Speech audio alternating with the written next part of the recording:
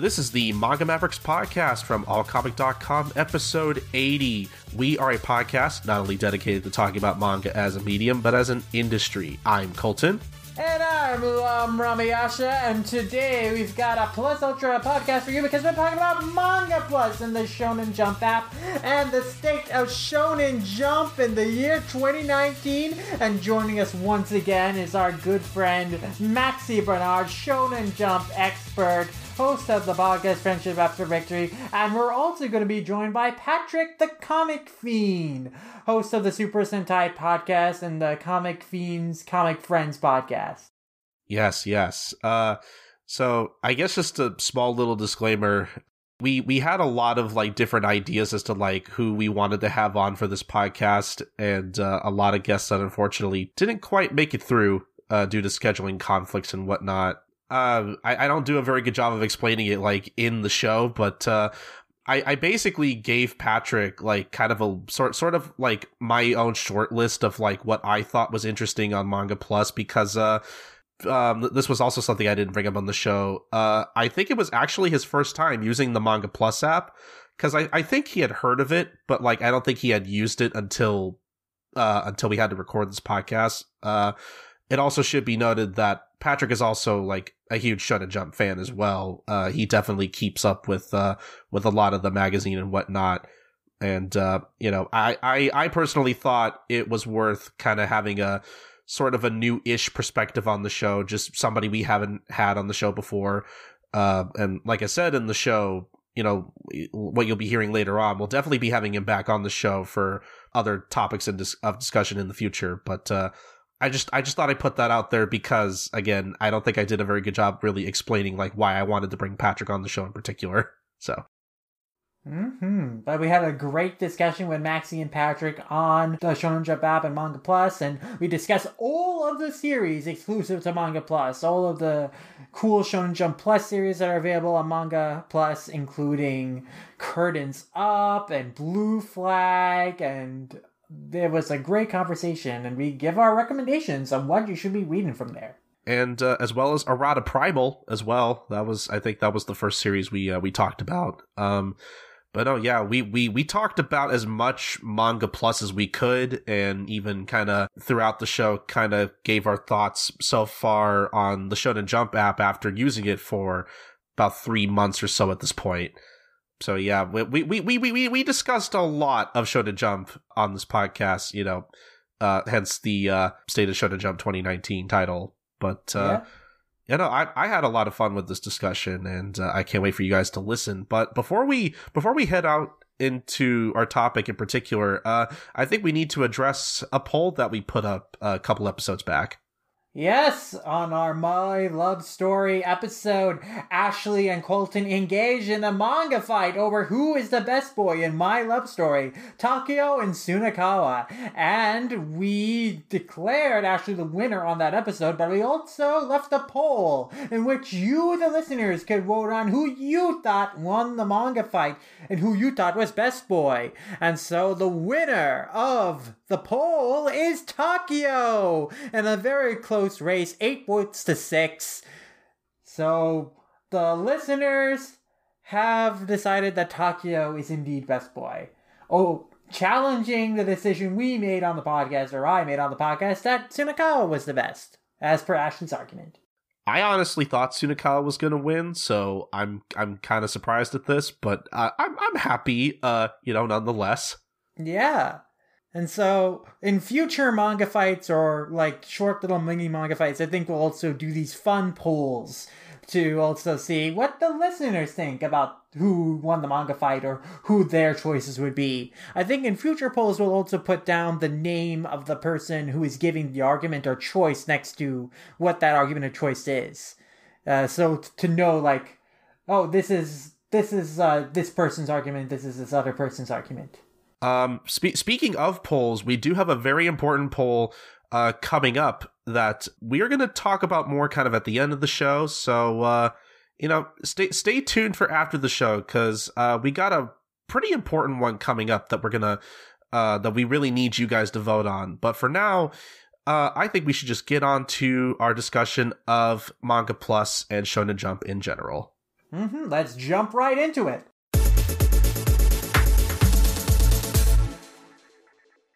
All right, welcome to the State of Shonen Jump 2.0, I guess. 2019, baby! I'm very excited because we have our usual suspects on, and even a new person on for the segment here. So, as usual, we have our what I like to consider our third honorary manga maverick, Maxi Bernard from Friendship Ever Victory. How's it going, Maxi? I'm pretty good, thank you. Glad to be here as always. Yeah, I mean, we can't have a Shonen Jump episode and not have you on. You are our resident Shonen Jump expert, Maxi. Our resident expert of all things manga magazine related in Japan. Well, I mean, it's a horrifying prospect for the Shonen Jump side as I continue to just slowly drop series, but we'll get to that later. And we have a new guest on for the segment. We have Patrick, otherwise known as the Comic Fiend on Twitter, host of such podcasts as the Super Senpai podcast as well. Patrick, how's it going? Doing all right. Thanks for having me on. Yeah, it's great to have you.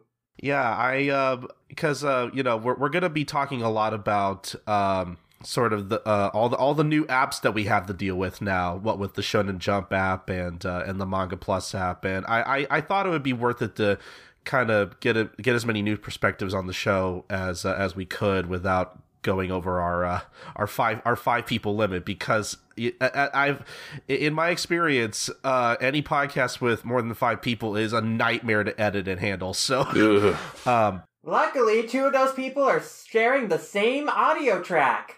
Yeah, one less thing for Colton to suffer with. Yeah, you're here for some reason, V-Lord. I mean, V-Lord is the Greek chorus of the podcast, really. He's there to commentate in the background. Yeah, it's just kind of my brand now. But I guess we'll just kind of get started here. So, just in case, our listeners have been living under a rock, or you may not know, a couple months back, Viz Media launched sort of the new version of their Shonen Jump app, where basically Weekly Shonen Jump as a digital magazine doesn't really exist anymore, and is now more so sort of a subscription service where you basically get access to most of Viz's Shonen Jump titles in full. As well as, currently running series. The first 3 chapters of all their current simulpubs are free. And, if you pay $2 a month, you get access to all the backlogs of things such as, One Piece, My Hero Academia, Promised Neverland, etc., etc. And, we've kind of talked about it on the show before, and we might talk about it a little briefly, since it has been a couple months since then, if we have any, stray thoughts on the app and how it performs. But about a month or so at this point ago, Shueisha launched a new global manga app called the Manga Plus app, which I think is pretty cool because unlike the Viz app, which is mostly available only in North America and a few other countries, the Manga Plus app is pretty much available everywhere. Wherever manga is available. I mean, it's pretty much available in every country besides China and Korea, if I'm right here. And Japan, I think. And Japan, yeah. But no, yeah. I mean, pretty much the entire world is simultaneously caught up with. I want to say about 90% of Shonen Jump, aside from series like Yuna. That is probably the only exception at this point. Yep. Yeah, it's pretty much the only series I could think of that doesn't really have a simulpub as far as the Jump stuff goes. That is something they'll have to work out with 7 Seas, I guess. If it sticks around for much longer. Yeah. But, we don't have access to just Shonen Jump anymore. We have access to a lot of Jump Plus and some Jump Ultra stuff. It's we have access to so much more manga than we did even with the Viz Media apps. So it's quite the time to be a manga fan, and especially a Jump fan. Yeah, we have 4 times as much content to read now. There are 15 series exclusive to the Manga Plus site and app alone that you can't find on the Viz site. which is insane because the Viz site, you can already read 30 simul-published series, so it's kind of insane. It's also worth mentioning that at the time of this recording, the Manga Plus app is also available in Spanish, and I believe exclusively has series like Reborn and Captain Tsubasa, which I think is pretty cool. Indeed it does. They know their market well. I'm so ridiculously jealous of people who can read Spanish right now. Captain Tsubasa it's the biggest thing that I've always wanted to come out in English, and it's so close. If they just went, we'll do it in English as well, I'd be there. But, not quite, not yet. Well, hey, maybe they'll contact MediaDo to translate those in English as well at some point. But hey, if you know Spanish, there is no barrier for you to read Captain Tsubasa and Reborn on the site already. So wait, for that, would you have to, I guess, change your country setting? Or, I guess, use a use a VPN to let them know? You can just... Like, the default, it allows you to see the series in both English and Spanish. They have, like, 2 different listings on the site for the English version and the Spanish version. So if you just go to the site, you should be able to see them. Oh. The app, I think, is weirdly controlled by region as to what language it presents you with, but I think you can adjust it somehow. I'm looking through the settings now. But the website, at least... there is a change language option. On the app, you go to settings and then content options and then language settings, and then you can change it from there. Cool. See, I have resolution and reading directions, so maybe my app's lacking an update, which is really interesting. Maybe, hopefully, one day we'll get Captain Tsubasa in English. I want to hope. But... Yeah, in one form or another. Yeah, that's the dream. But I guess where do we want to go from here? Because something I kind of wanted to do was maybe briefly go over like what the differences are kind of between the Shonen Jump app and the Manga Plus app are. Because I remember seeing a lot of confusion when the Manga Plus app kind of debuted, in a lot of people sort of just assuming or were under the assumption that like it was just kind of the same thing as the Shonen Jump app. I don't know if this is the time to say it, but I actually have issues with the app that won't, like, it'll crash in the middle of a chapter or near the end of a chapter, so I end up having to use the site to get through it. I don't know when to bring the Manga up, Plus app does that for you. Yeah. Mm-hmm. I find that really interesting. I've been almost completely unable to use the Shonen Jump app at the moment because it's been having massive loading problems. So, like, we've ended up with opposite problems. No, Maxie, I have the same problem with the Shonen Jump app. It takes so long to load, and it moves so slowly. Like, changing pages takes forever. Like, I've been using the Manga Plus app because it loads really fast, and it's easy to scroll through. Like, I think it's worth saying both apps are quite deeply flawed. Like, I love what they're doing, but they've got a lot of stuff they need to work out in how they present. It took, like, I want to say a couple of weeks before the sponsored ads, which are supposed to be what, like, run the app's costs for them, like, even loaded properly. It's been a journey for them, I think. Oof. Well, the core differences between the Viz app and the Manga Plus app is that the Viz app allows you to have access to the back catalog of Shonen Jump series and chapters. So with the Shonen Jump app, you can, if you pay the $2 subscription, you can read the entire backlog of a series like My Hero Academia, all 200 plus chapters. Whereas on the Manga Plus app, you will only get the first 3 chapters and the most recent 3 chapters of that series. Or is it recent 6, I think, on Manga Plus, It's actually. most recent 3 for the exception of Hinamaru Sumo. Yeah, it depends on whether the series is handled by Viz or not, basically. Because obviously Viz need that hardline rule to sell their app. But Hinamaru Sumo is... I'm from Japan and Renaissance David are all exempted from that because they're only ran by Shueisha and MediaDo. It's weird, though, because I'm from Japan and David have that 3-chapter limit. It's just Hinamaru Sumo that has the 6. Huh. Maybe it's because nothing really happens in Hinamaru Sumo. Or rather, everything happens really quick and we're told it happened. Ooh, that's a hot take. Shots fired. V-Lord, your rebuttal. Manga fight, V-Lord. I mean, that's kinda true. Mm-hmm. It seems like they're focusing on the stuff happening in between the fights, which I'm sure is very interesting if you've read the previous 200 or so chapters. Like V-Lord. Yeah, I mean, like, considering where the story is, that makes sense. But I guess for new readers, all the new Hinomaru Suma chapters are probably just really confusing. Oh, so while we're talking differences, I want to establish the other things that are interesting about that are different between the apps, because they share the Shonen Jump and Jump Square simulpubs. The Shonen Jump app, Viz's one, keeps Ruby, which is a Shonen Jump Plus series itself in Japan, but for us is just a Shonen Jump app series.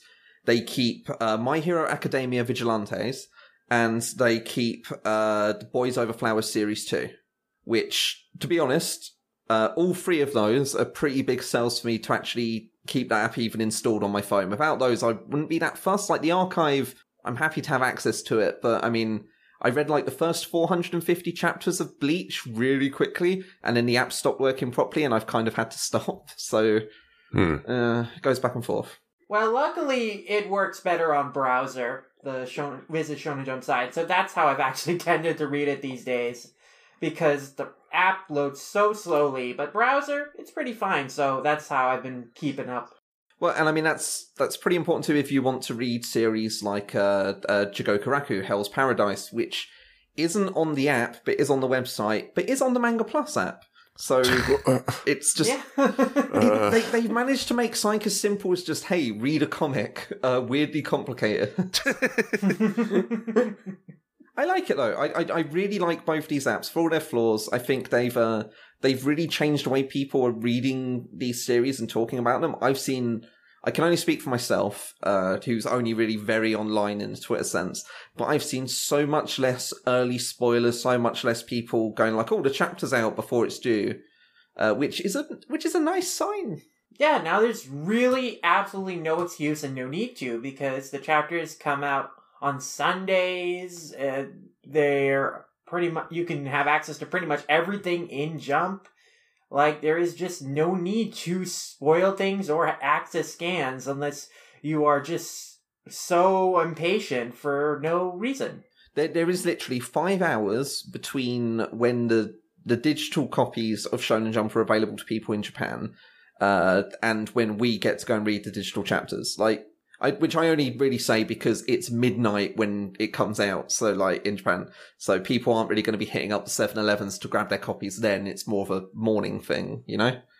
So like that's a ridiculously short time. The effort involved with these simulpubs is really, really admirable. And all the Plus series are the exact same time, like within seconds of when they go up on the Shonen Jump Plus website, which is amazing. Yeah, and a lot of these Shonen Jump Plus series are series that would not have gotten exposure otherwise without Manga Plus really putting them on there, I think. Like, I hadn't heard of so many of these series before they were added to Manga Plus, and I'm happy to have so many series to, like, read through and discover. The only one that I had really any knowledge of before it was added to Manga Plus was Blue Flag, because I was, a big fan of Kaito's previous works, and I had been hearing stuff about it just on Twitter from people who were reading it. But I'm so happy to finally be able to read that series for myself. Even if there's about 4 volumes of missing content. Yeah, which is unfortunate, but yeah, hopefully Media Dough comes through with those volume releases. Something else I just want to point out quickly about the Manga Plus app is that, unfortunately, with the sort of erasure of Viz's digital weekly Shonen Jump, I mean, they still have certain things from the magazine, like they still do like authors' comments in the form of blog posts on the browser website. But as far as Manga Plus goes, they have translated author comments like in the app, which I think is really cool. I just found that out, I think, just a week ago. And they also have like interviews and stuff. But with I think they have an interview with Mikio Ikimoto, the author of Boruto, on the app as well. So like, I like that the app sort of has the option for extra things like that, whereas those things just aren't available on the Shonen Jump app in particular. which I just thought was a really nice addition. Yeah, most definitely. I guess speaking of all the new series that we have to read, I think maybe we should just start talking about those because, I think we want to try to take as much time to talk about whatever we can here. I want to start off with a series that we had sort of talked about on the last episode of the podcast. That was unfortunately about a month ago was a new simulpub, but I mean it's still new. But more chapters have kind of come out for it since then, and that is Arata Primal, which unfortunately is kind of the only like new series that I've kind of had the time to read. But we sort of talked about it last episode, but essentially Arata Primal is sort of a survival mystery thriller series, basically about this kid who it hasn't been explained yet, and I'm not sure if it will be, but I'll go into that in a little bit. But he essentially has this weird ability to, like, whenever he's near any sort of electronics, they just sort of go haywire in his presence, and it sort of makes him a nuisance to socialize and hang out with. So because of that, he has trouble making friends. And so, a part of the series is sort of focused on him trying to make friends in this sort of new environment that they kind of come upon later, when they're sort of just transported in time, like back in time, amongst all these sort of dangerous, like, ancient insects and other creatures and whatnot. And it's, I don't know, personally, I think it's been really interesting to read, and I don't know, I think I'm probably going to keep up with this one for a while. I don't know what you guys think about this series so far. I'd be interested in hearing what you guys have to say. Yeah, I thought the first chapter was a good setup to the concept. It is kind of interesting why this kid has these powers that short circuit electronics. So I didn't read past the first chapter, but I did think that it was a good setup to the story. And I am kind of curious to see, like, how are they going to deal with these prehistoric creatures, like, coming into modern times and causing havoc. My thing is, I mentioned how, his powers may or may not be explained. My only fear is that, like, because they sort of, like, keep the explanation of his abilities sort of vague, which I'm sure, like, maybe they're leading up to, like, some kind of big reveal as to, like, why these things sort of happen around him. My one fear is that, like, I'm hoping that the series isn't running on, like, the same logic that Erased sort of ran on, where it's like, our main character just kind of has these powers, and, you're not really supposed to think about them because they're convenient for the story, essentially. I didn't really mind that in Erased, but as far as this story goes, I definitely think that because the reason why this kid has his powers is so heavily hinted to be tied into whatever, like, his dad had that note that got left behind by, like, his mom, I think, about, someday this laptop is going to have the key to, prevent a catastrophe or whatever. So it's all going to be tied into that. Yeah, so. like, they mentioned that line of, like, Arata being, like, critical to, like, saving humanity or something. Yeah. Yeah. I guess, like, for me, I really love the art in this manga, but Same. As far as the story goes, like, so far it's not, like, completely selling me. Like, I'm enjoying Arata as, like, a protagonist. Like, I do kind of like that whole social awkward aspect of him, like, not being able to, like, understand, like, basic social cues because he's been, like, ostracized by the rest of, like his community for so long. But, like, I don't know, it's hard for me to really get invested in it yet, at least until, like, we get a better understanding of what direction it's gonna go in. Yeah, I mean, I will agree with you on the artist. Like, the animal designs, I think, are really great. I love how he draws, like, these crazy animals. There's some... I'm flipping through chapters, and, like, towards the end of the third chapter, there's some questionable designs for what looks like to be, like, an indigenous group of people, which is a red flag to me, but I'll wait to see how that pans out. But overall, I do think the art is quite strong and a big draw for this title, I would say. But I would agree with Wheelor that I'm not too... While I like the setup for Arata as a character in the first chapter, I'm not necessarily, like, super invested in him and his struggle as it is right now. Well, are you guys familiar with Kazutoshi Murase, like as an artist, any of his earlier work? He did like a really neat horror series that kind of blew up on Shonen Jump Plus before this called Kurada Sagashi that was like based off a phone novel. And yeah, it's just like he's got a real nice grip on how to make stuff chilling, which is funny because like every series he's done the story for as well before was like a martial arts series, and usually unremarkable, or Doisel, which was football, but I mean I own it, no one else does. Well, you definitely get horror vibes from the series for sure. I think it is strong in that respect. Oh my god, I remember reading Doi Soul like back when Shueisha's Shonen Jump website like had a preview chapter for it in English. That was such a long time ago at this point. But no, yeah, I was surprised to is it that same artist or writer or? It's the same artist. He works with different writers now because he's had quite a big sequence of failures, and it seems like since he's been paired up with other writers, he's really kind of blown up and become one of the faces of Shonen Jump Plus.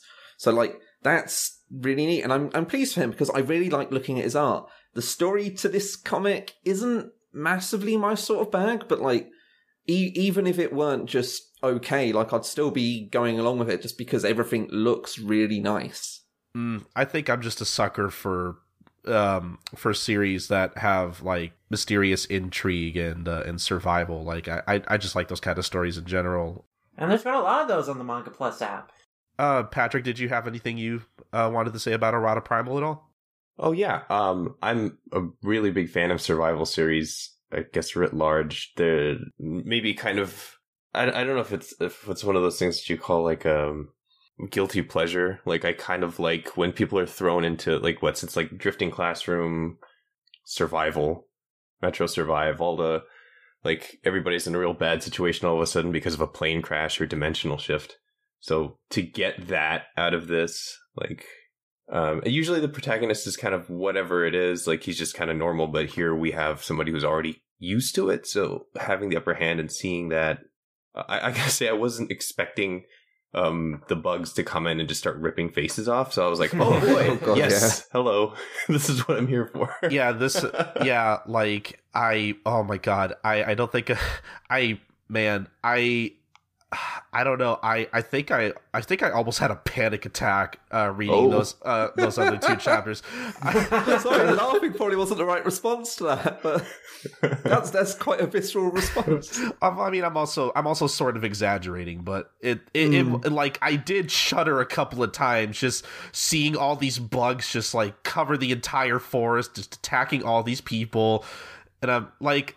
Like honestly, I'm afraid of bugs that are like bigger than my thumb. Like I can't handle I don't think I could handle bugs the size of my dog. Like I just know my soul would just leave my body like there and there. That was a very interesting choice of comparison, Colt. Just eat the bugs, it's fine. As soon as you turn them into food, it's fine. Ugh, gross. You say that, and I have eaten bugs, and it's okay until it crunches, and you're like, yep, that's bugs still. It was like a stew when I was in the Philippines, and I was like, that was pretty good. Crunch. No more, thank you. I had like a cooked Widgety grub once, and as long as I wasn't thinking about what it looked like, it was all right. Oh God, I'm fidgeting in my chair now. Yeah. Sorry. No, it's okay. But I guess what's the consensus here? Like, would we agree that Errata Primal is worth checking out and maybe worth reading week to week, or? Yeah, I think the art and the premise is interesting. I'm not too enamored of the protagonist yet, but I do think it is interesting how he uses his survival skills that he's cultivated from living a life without being able to use electronics. In creative ways, in ways that make him like a real asset in this world for people, you know, in order to survive and fight off threats and stuff. So I think that is an interesting angle, and I am curious to see where it goes.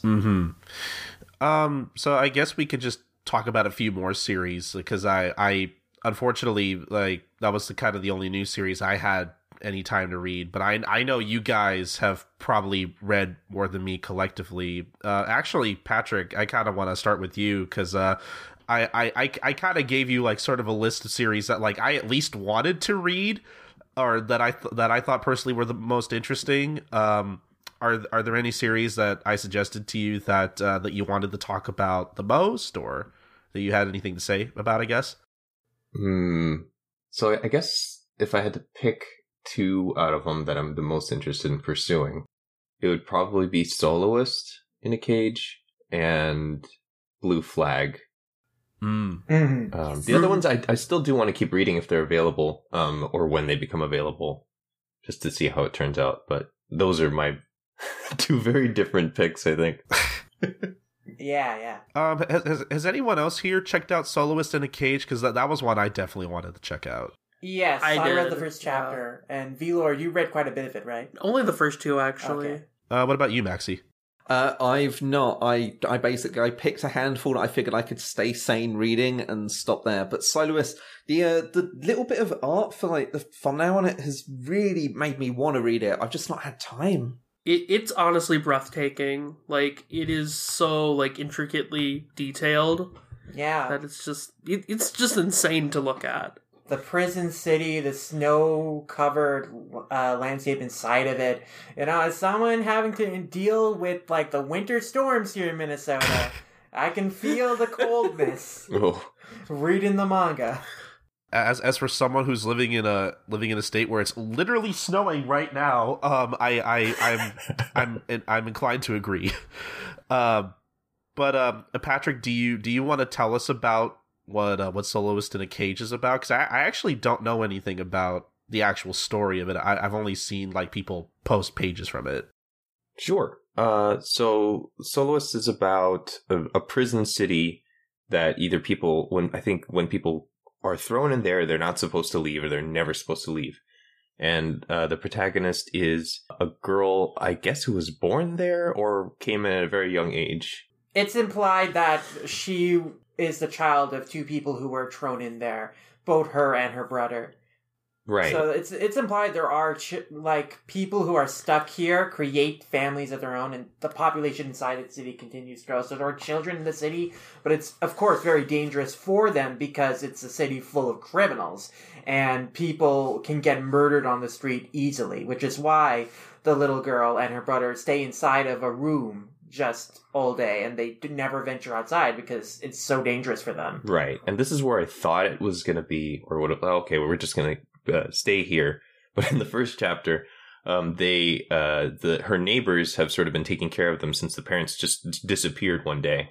And the neighbors are three super criminals, I guess, that are supposed to be feared. And they had been planning for an escape, and they actually managed to get out.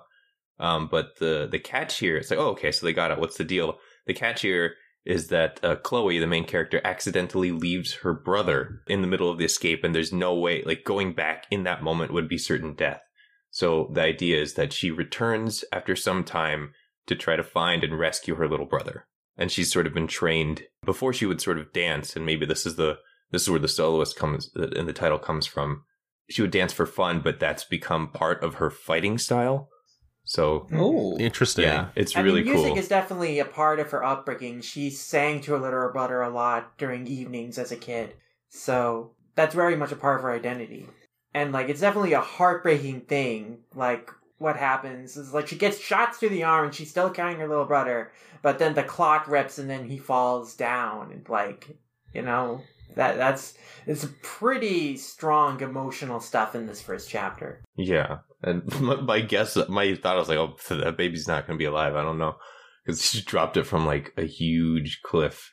But I guess, I mean, it doesn't really work if there's no chance at him surviving as a story. So, I mean, yeah, that's the silver rope she's clinging on to. Like, we don't know if the baby has survived or not, if it's, you know, grown up and safe and healthy somehow.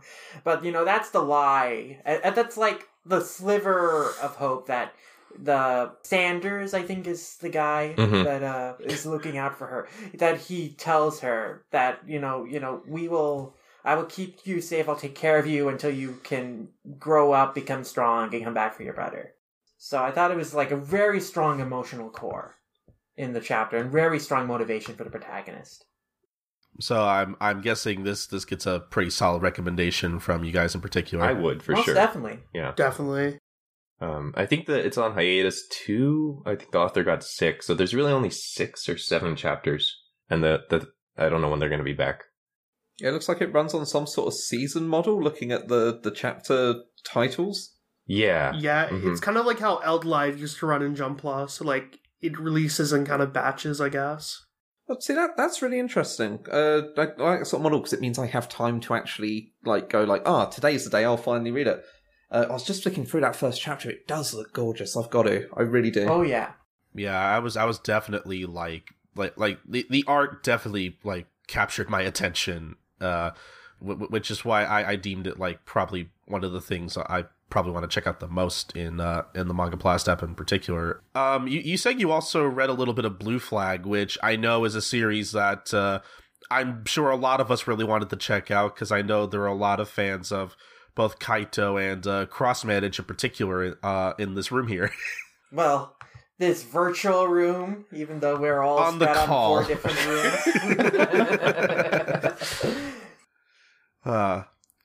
So what is Blue Flag about? Because I hear people talk about it, talk about how good it is, but I actually don't know anything about it. Oh, Colton, it's about the most beautiful thing in the world. So it's literally about 4 students all going through sort of the tumultuous time in high school senior year, learning stuff about each other and themselves, and kind of like the romantic connections they all have, revealed or otherwise. And it's hard to peg it down as having like a particular through line. The main thing is the main boy, Taichi, kind of learning to be a more functional human being and getting into a relationship and being in love, and also his best friend Toma being incredibly in love with him. This is the exceedingly rare thing of a Jump series that's actually LGBT, and I love it for it. And it's quite sincere in its efforts. Like, it sometimes hits in ways that's a little too painful to deal with. I can say that with some confidence, but it's absolutely fantastic. Like, it's nice how the stories are very low stakes school life stuff. Like, there's this whole thing where Toma bonds with both his old childhood friend Toma, who very much loves him, and also Futaba, the young shy girl in class, through the medium of battle pencils, which are totally a thing that I used to do in school, where you like you shave you shaved the stuff off the pencils and you gave them stats and stuff. I don't think I did them in quite the same way as how they did, but they were definitely a thing. Wow. Wow, I had not heard of this until this series. Yeah, it was a really rad touch, and mostly the series, if it's about anything, it's about Kaito wanting to cause you extreme empathy and pain through the very real problems the characters have, and I think that's valuable and nice. It's got verisimilitude up the arse. Like, it's the most believable story I think I've read in a Jump thing, full stop. And I mean, that's to be expected. Like, Cross Manage had that. It was more goofy than serious, but it knew how to make a dramatic beat hit. And this is just that taken to the extreme. And it's really good. And it's a shame that it's really hard to recommend Blue Flag to people because it only has like the first 6 chapters or so, and then a whole bunch way further down the line when a lot has happened. Yeah, that was the problem I had. Give us those volumes, Media Dog! Oh my god. Like, because this works out really well for me.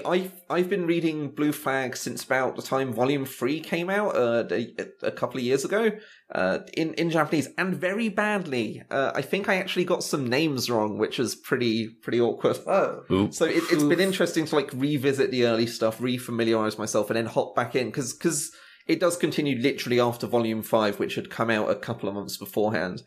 So like it's all right if you already know the comic, and I'm 100% sure out there's something illegitimate you can do to fill the gap, and they've laid the temptation there, right? Like, that's just going to be how it is. But I mean, I obviously don't condone that because I'm me and I'm nothing if not an old fuddy-duddy. But I mean, if that's what it takes to get people reading Blue Flag, I mean, do what you gotta do. You can make your own decisions. I'm not your dad.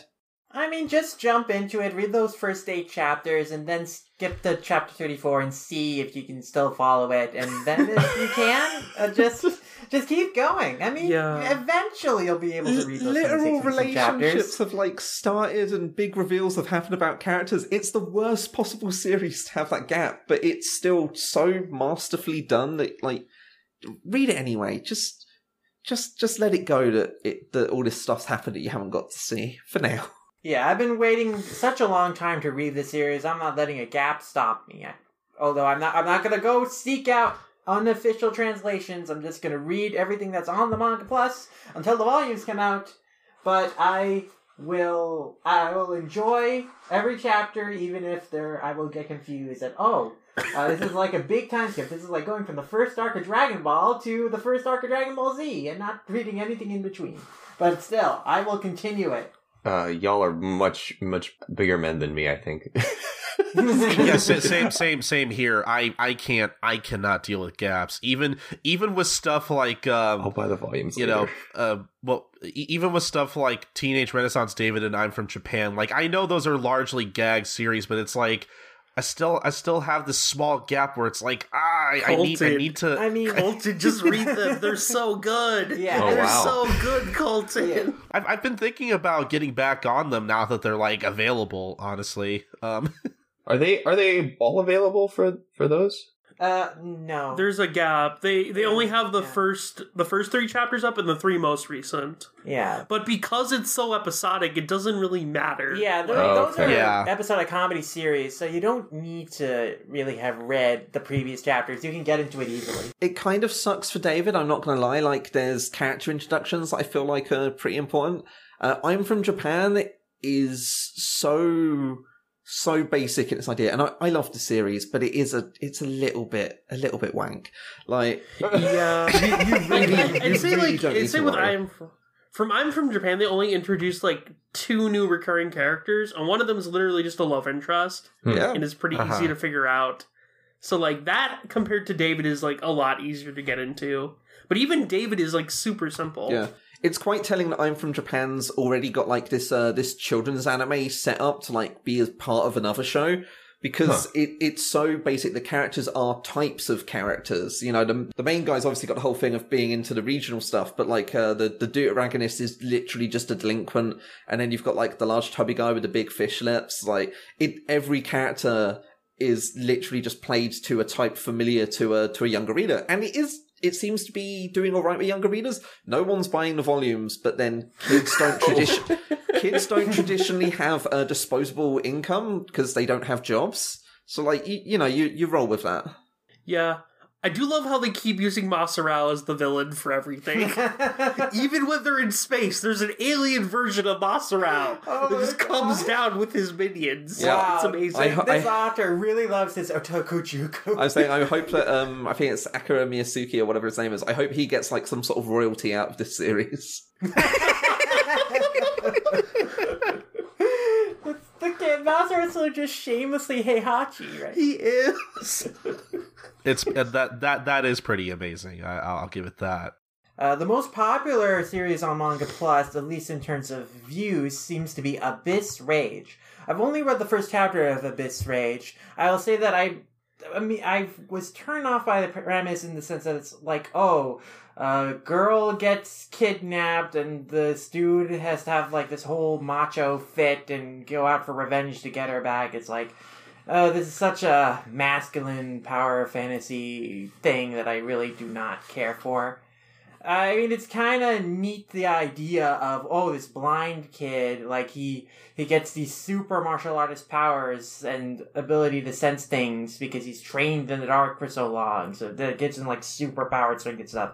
But it's like, that other element of the premise, I just do not like when it's like, immediately the female protagonist is damseled, and she becomes an object to be rescued. between like these two guys competing over her. If this is the series where that's bothering you, then remind me to tell you about Nanohazard in a minute, because that's a trip in this sort of area.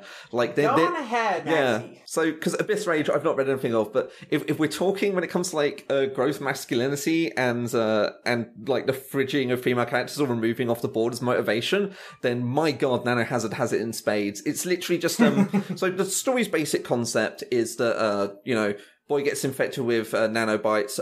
In fact, loads of people do, and they either blow up your head or you gain superpowers. The main character obviously gets superpowers, and so, goes about having his journey, fighting villains, other students who've decided to go and do torturous things to other people because it's like, I can get revenge on society.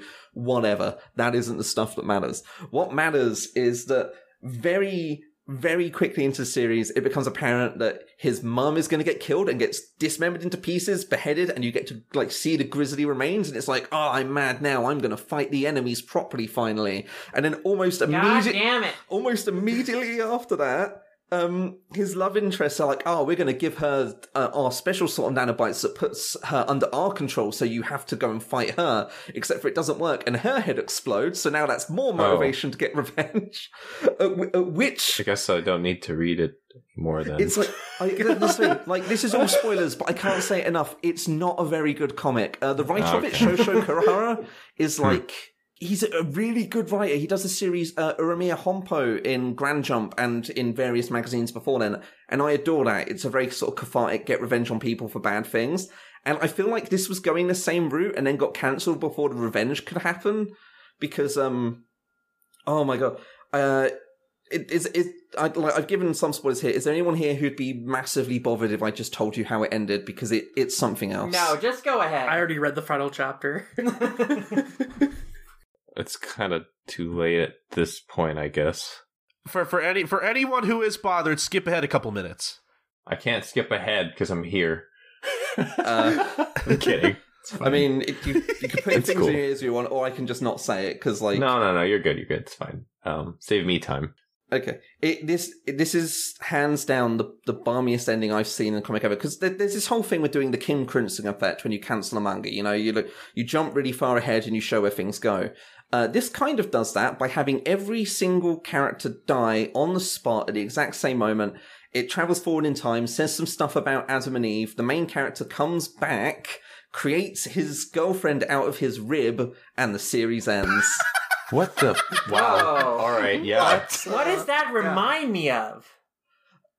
Creating someone out of his rib. Literally Genesis in the Bible said. Oh, right.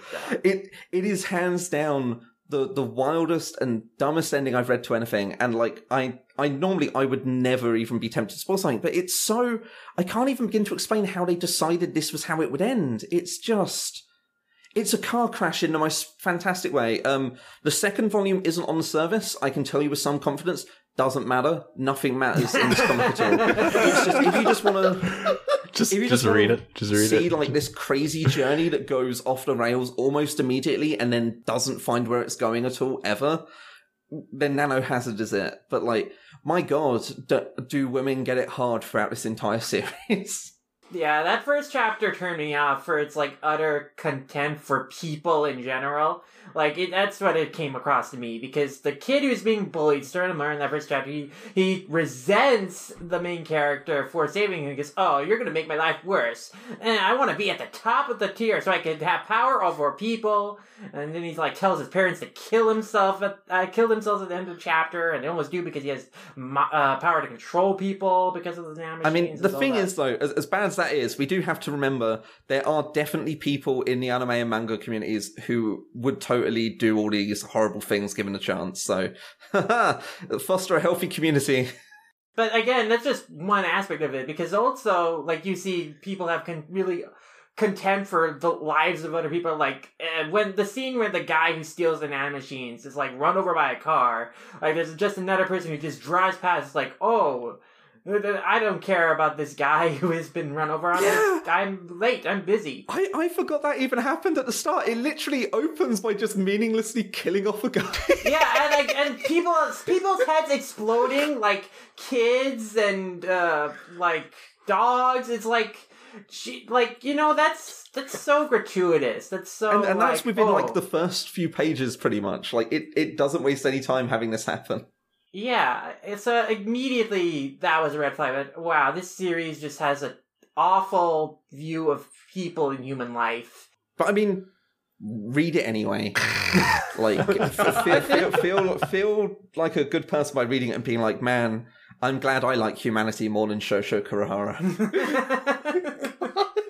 Honestly, from what you're telling us about the ending, if this ran in Shonen Jump proper, this sounds like the kind of thing we would cover on a canceled manga episode on the podcast or something. This sounds wild. Isn't it a canceled manga? It is a canceled manga. It is officially a canceled manga. So, Colin, if the volumes ever come out, I'm going to make you talk about this with me. I'll put it on the list. Oh my goodness. Oh my god. On more positive notes, there are other series I'm really, really positive on. Summertime Render by Yasuki Tanaka, is that right? Yeah. Yeah. Who previously did Eye of Kotobupass and Kagajin in the main Shonen Jump, and the sort of who I was never massively into before. I think I've previously described them on an old podcast I used to do as being the most unremarkable artists ever, but Summertime Rendering is amazing. Just this really good sort of mystery laid out with a repeating day mechanic. I refuse to spoil anything about this. It's it really reminded me of Higurashi because of the setting. It's a small rural town that has deep lore rooted in sort of Shintoism a little bit, their shrines and stuff, and there's this mystery involving different doppelgangers, different people, and people kind of being on edge and mistrusting each other. I really got sucked into the mystery in that first chapter. I mean, if you like manga and you like Twin Peaks, this is a really nice mesh of that sort of unease in a small town feeling. Then with again the day repeat mechanic and just. Oh, it's very good. It has, I think, the largest gap out of any of these series, but it does give you the first 14 chapters. So, just reading those alone is a really satisfying experience, and it leaves you with a really awkward cliffhanger that makes you want to see more. So, if they do volumes, I think it will do pretty well for itself to the readers who've been hooked in.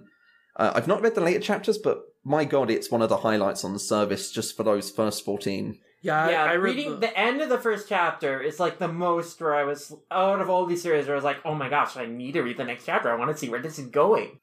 This is definitely one of the most immediately engaging. I'm like, oh my god, I want to keep reading kind of series on the app. This is a series I think you would want to binge read, at least as much as possible.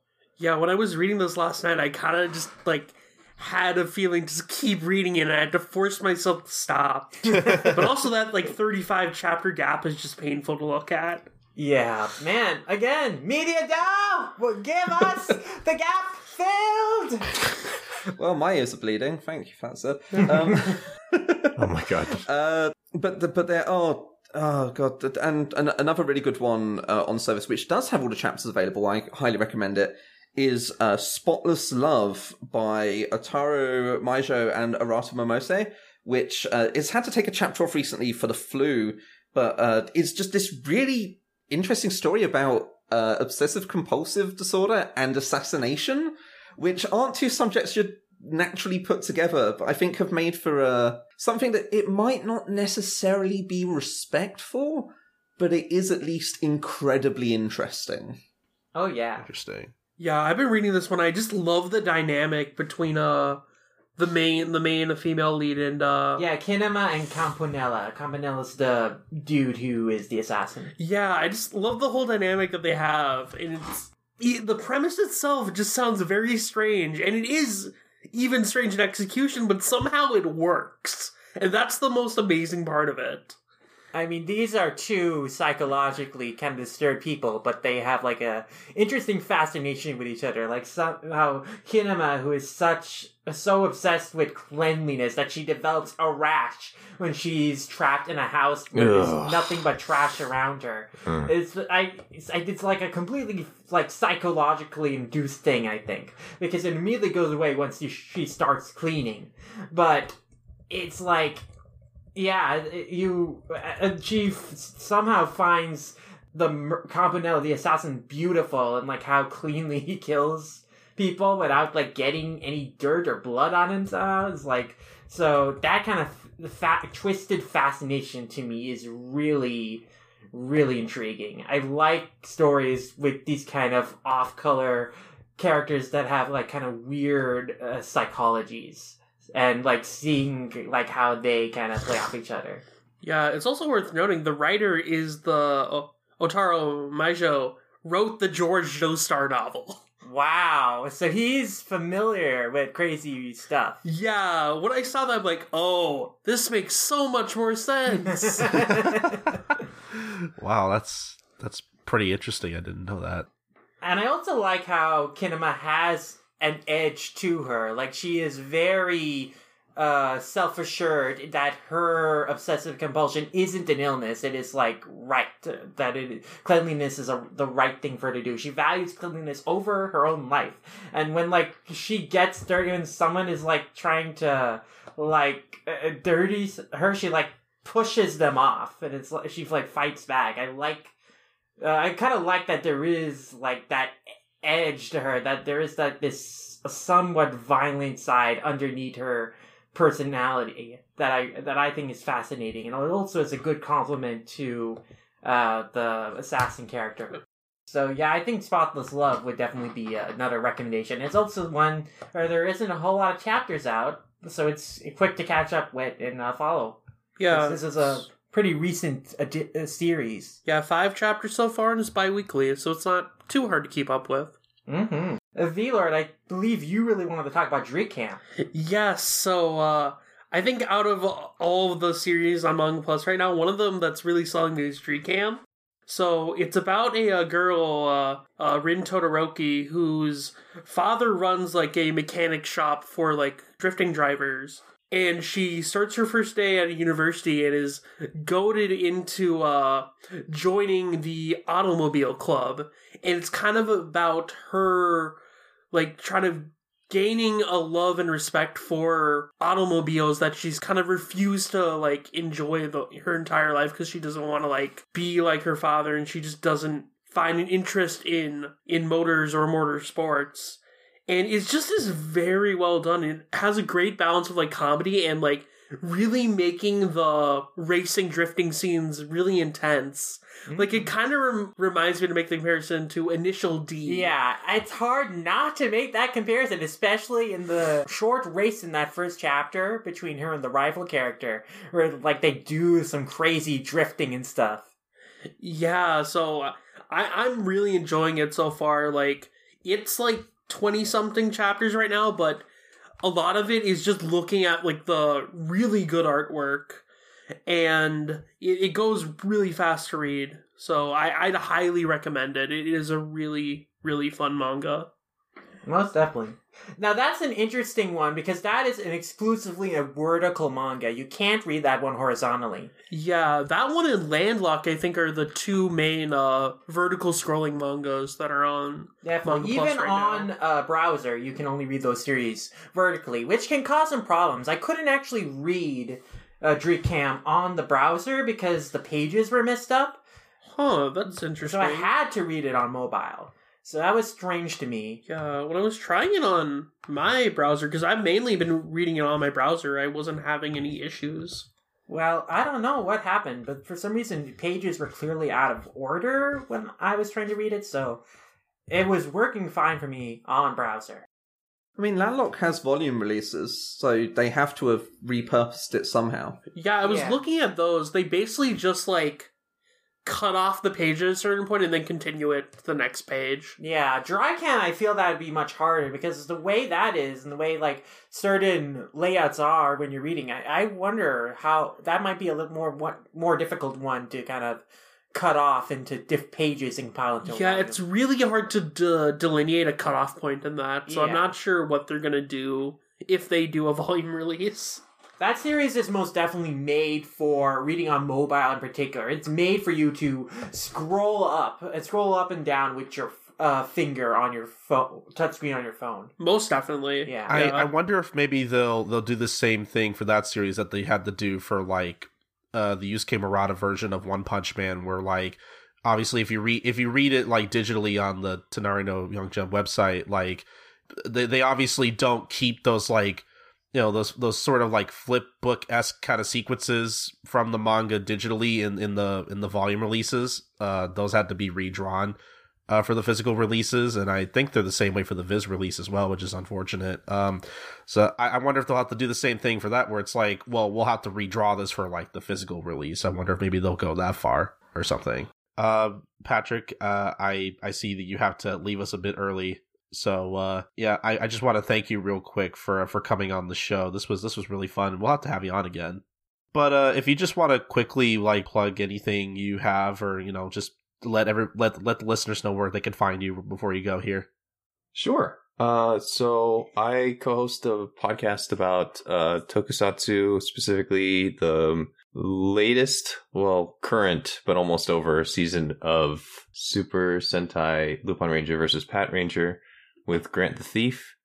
So our show is called Super Senpai Podcast, and you can listen to it. You can probably just search based on that, but we have direct links and everything to it all different whatever platforms.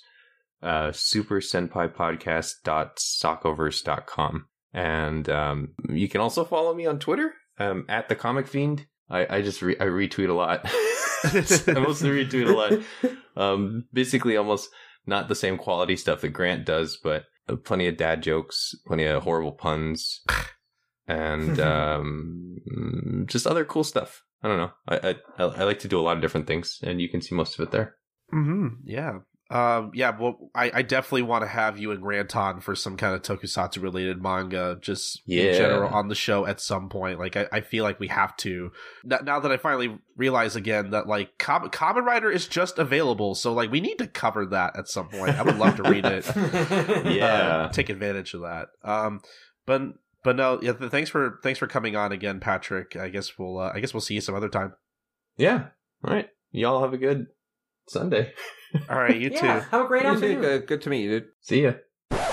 Okay, so before we go on to the next part of the discussion, which is basically going to be about 10 minutes of Maxie going on about his slight grievances with the Shonen Jump app from Viz. So the next thing we sort of talk about here in this part of the show is, you know, we basically talk about, you know, One Punch Man and sort of wonder, you know, where it is and why it's not on the app yet, which is something everybody had been wondering, like, ever since the app had basically launched. And literally the day after we recorded this episode, Viz had announced that they had basically added the entirety of One Punch Man to the Shonen Jump vault, and are basically simulpubbing it again, it seems. So personally, I'm very happy about that. So basically, I just wanted to come in here and make sure you guys knew that we basically complained about One Punch Man not being on the app before it was actually added to the app. So for everybody listening in the future, it is now available on the app. You pay $2 and you basically can read all of One Punch Man, which is pretty great. It's also worth mentioning that I believe on the same day, there was an update for the Shonen Jump app where, because I and a few others on the podcast had mentioned that that there was no way to basically, you know, keep track of where you were in a series, and with the latest update, now there's a column basically telling readers, you know, where they left off in any particular series they're reading. I guess, for instance, right now I'm kind of reading Yu-Gi-Oh! Through the Shonen Jump app, and it's telling me that I left off at about chapter 11, chapter 12. And so, yeah, for anyone who's going through a backlog series on the app now, now you don't have to try and figure out what chapter you were on, because the app tracks that for you, which I think is really great. Clearly the guys over at Shonen Jump are listening to our feedback and are doing everything they can to make the app better. So I'm just super happy that the team behind the behind the Shonen Jump app are so responsive in listening to people's feedback and criticisms. Makes me feel good about the people who are working on this app. And that's pretty much all I could say about that. But no, yeah, just wanted to let people know that One Punch Man is in the vault. The guys over at Shonen Jump are still making updates to the app. They are listening to our feedback. So, if you have problems with the app, just tell them, let them know, and they'll get right to work, fixing and updating the app. They do listen, which is great. And now back to the show. I've been wondering something now that you've mentioned One Punch Man.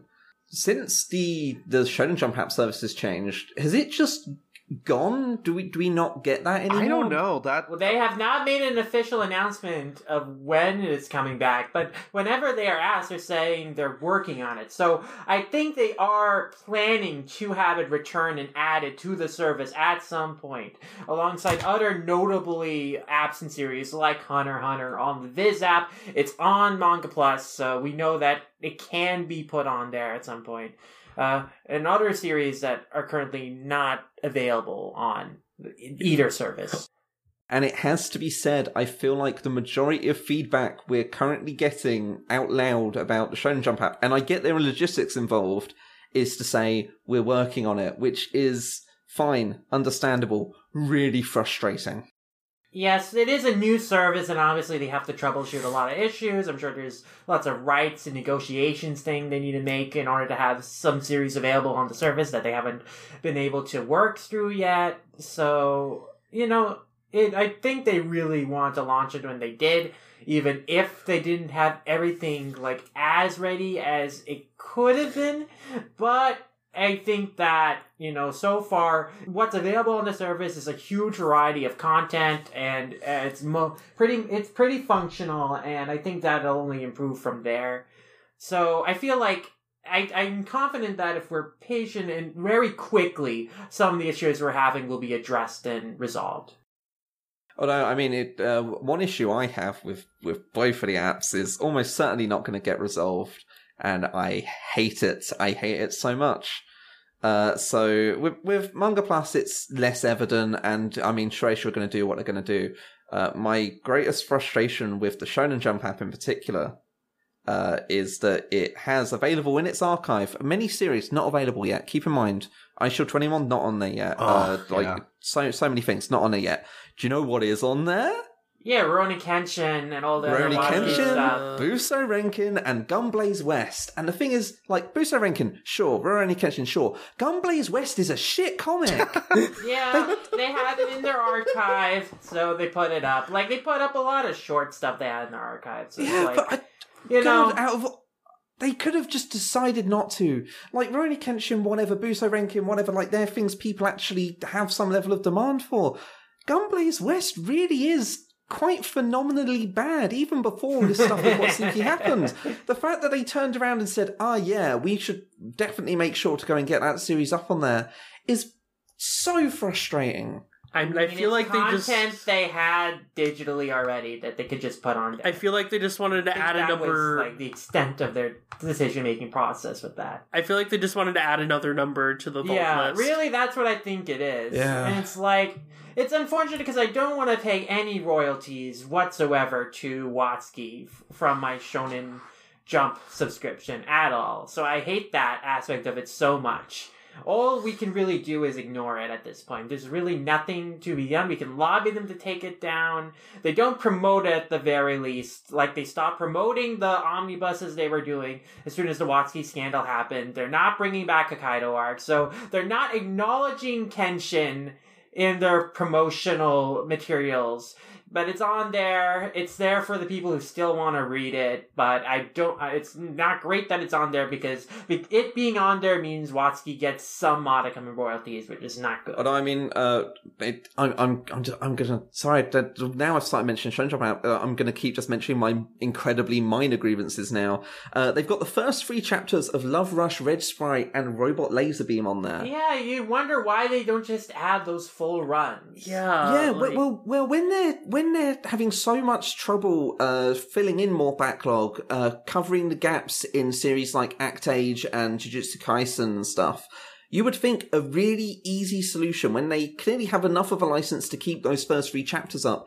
Like, for Red Sprite and Love Rush, at least, they're 10 chapters each. Like, they wouldn't be the hardest thing to put on there. And that's content you can't get anywhere else in English other than that Shonen Jump subscription, because there is no volumes for those series in English. They probably so that would be never a will be. great pull. That would be a great incentive to get people to subscribe to the service, is to say, hey, we have series on here that are exclusive to here, that are not in volume form, that you can't buy in English in any other form. So you need to subscribe to read them here.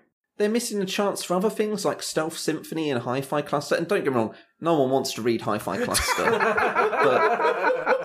but like Stealth Symphony is still handled by a really notable writer, like it's Ryogo Narita, right? Like there's no reason for them not to outside of the license expiring, and I'm sure it would be a worthwhile draw to nab it again and just re-release the old material, because that's all they have to do. I mean, the 3 chapters up are the jump start runs for these 3 titles. Like, they 100% just re-put those chapters out. And, it's just, there's so many ways they could minorly improve this service. Just because, what's a good comparison? Both of these services, but especially the Shonen Jump service, need to be compared to like-minded services in the market. Shonen Jump, as an app in particular, is really similar to Marvel Unlimited. And don't get me wrong, Marvel Unlimited has been around a good, long, healthy while. There's a reason why its catalogue is ridiculously huge.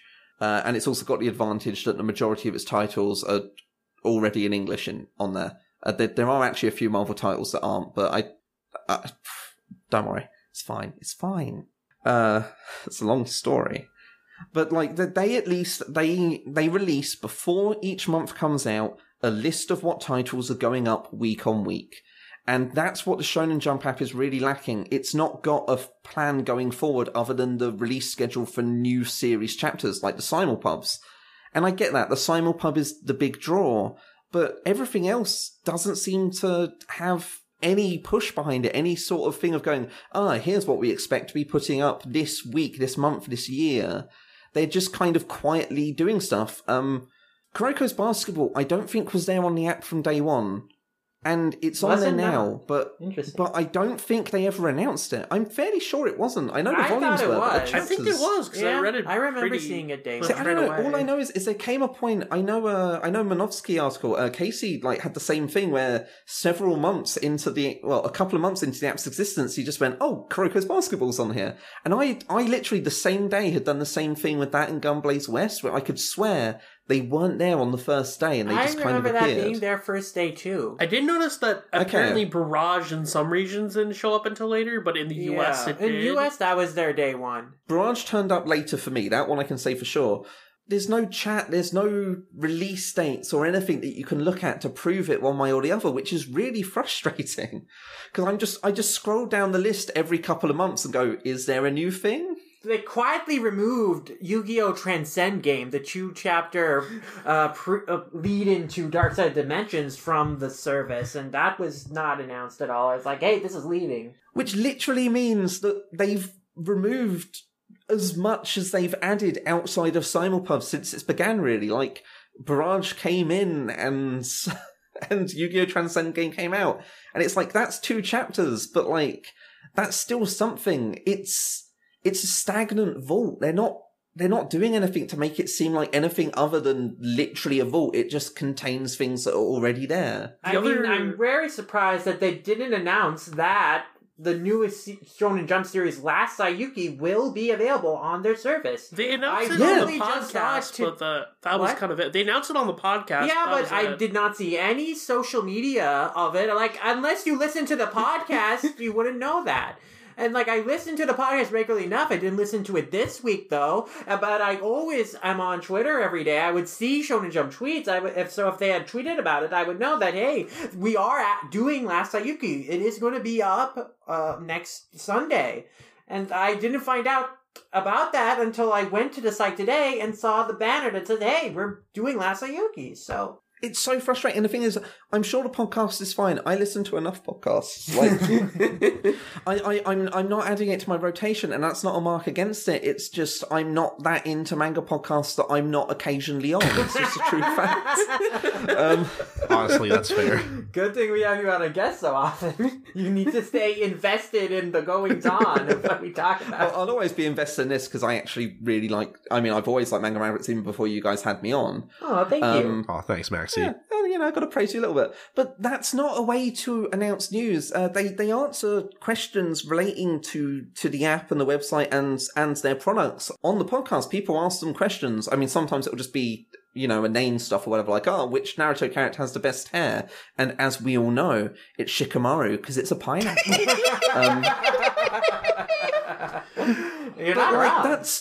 That's not how you do good community interaction, because it requires them to engage purely on that platform. Like, they've answered things going, oh, this stuff's coming up on the podcast eventually. Oh, we'll be doing this. They don't put that anywhere else. They need to have a regularly updated FAQ where any question relating to these apps that comes up on the podcast is like immediately transcribed and banged onto it. Like, I mean, they really need to answer this on Twitter or like social media, because that's where people see it. Not everyone's going to go to the FAQ unless they link you to the FAQ. Like, most people are not like immediately, oh, I'm going to find out information from the FAQ. They'll ask them on Twitter even first. doing that would be something, though. Yeah. Like, even that would be something. They just...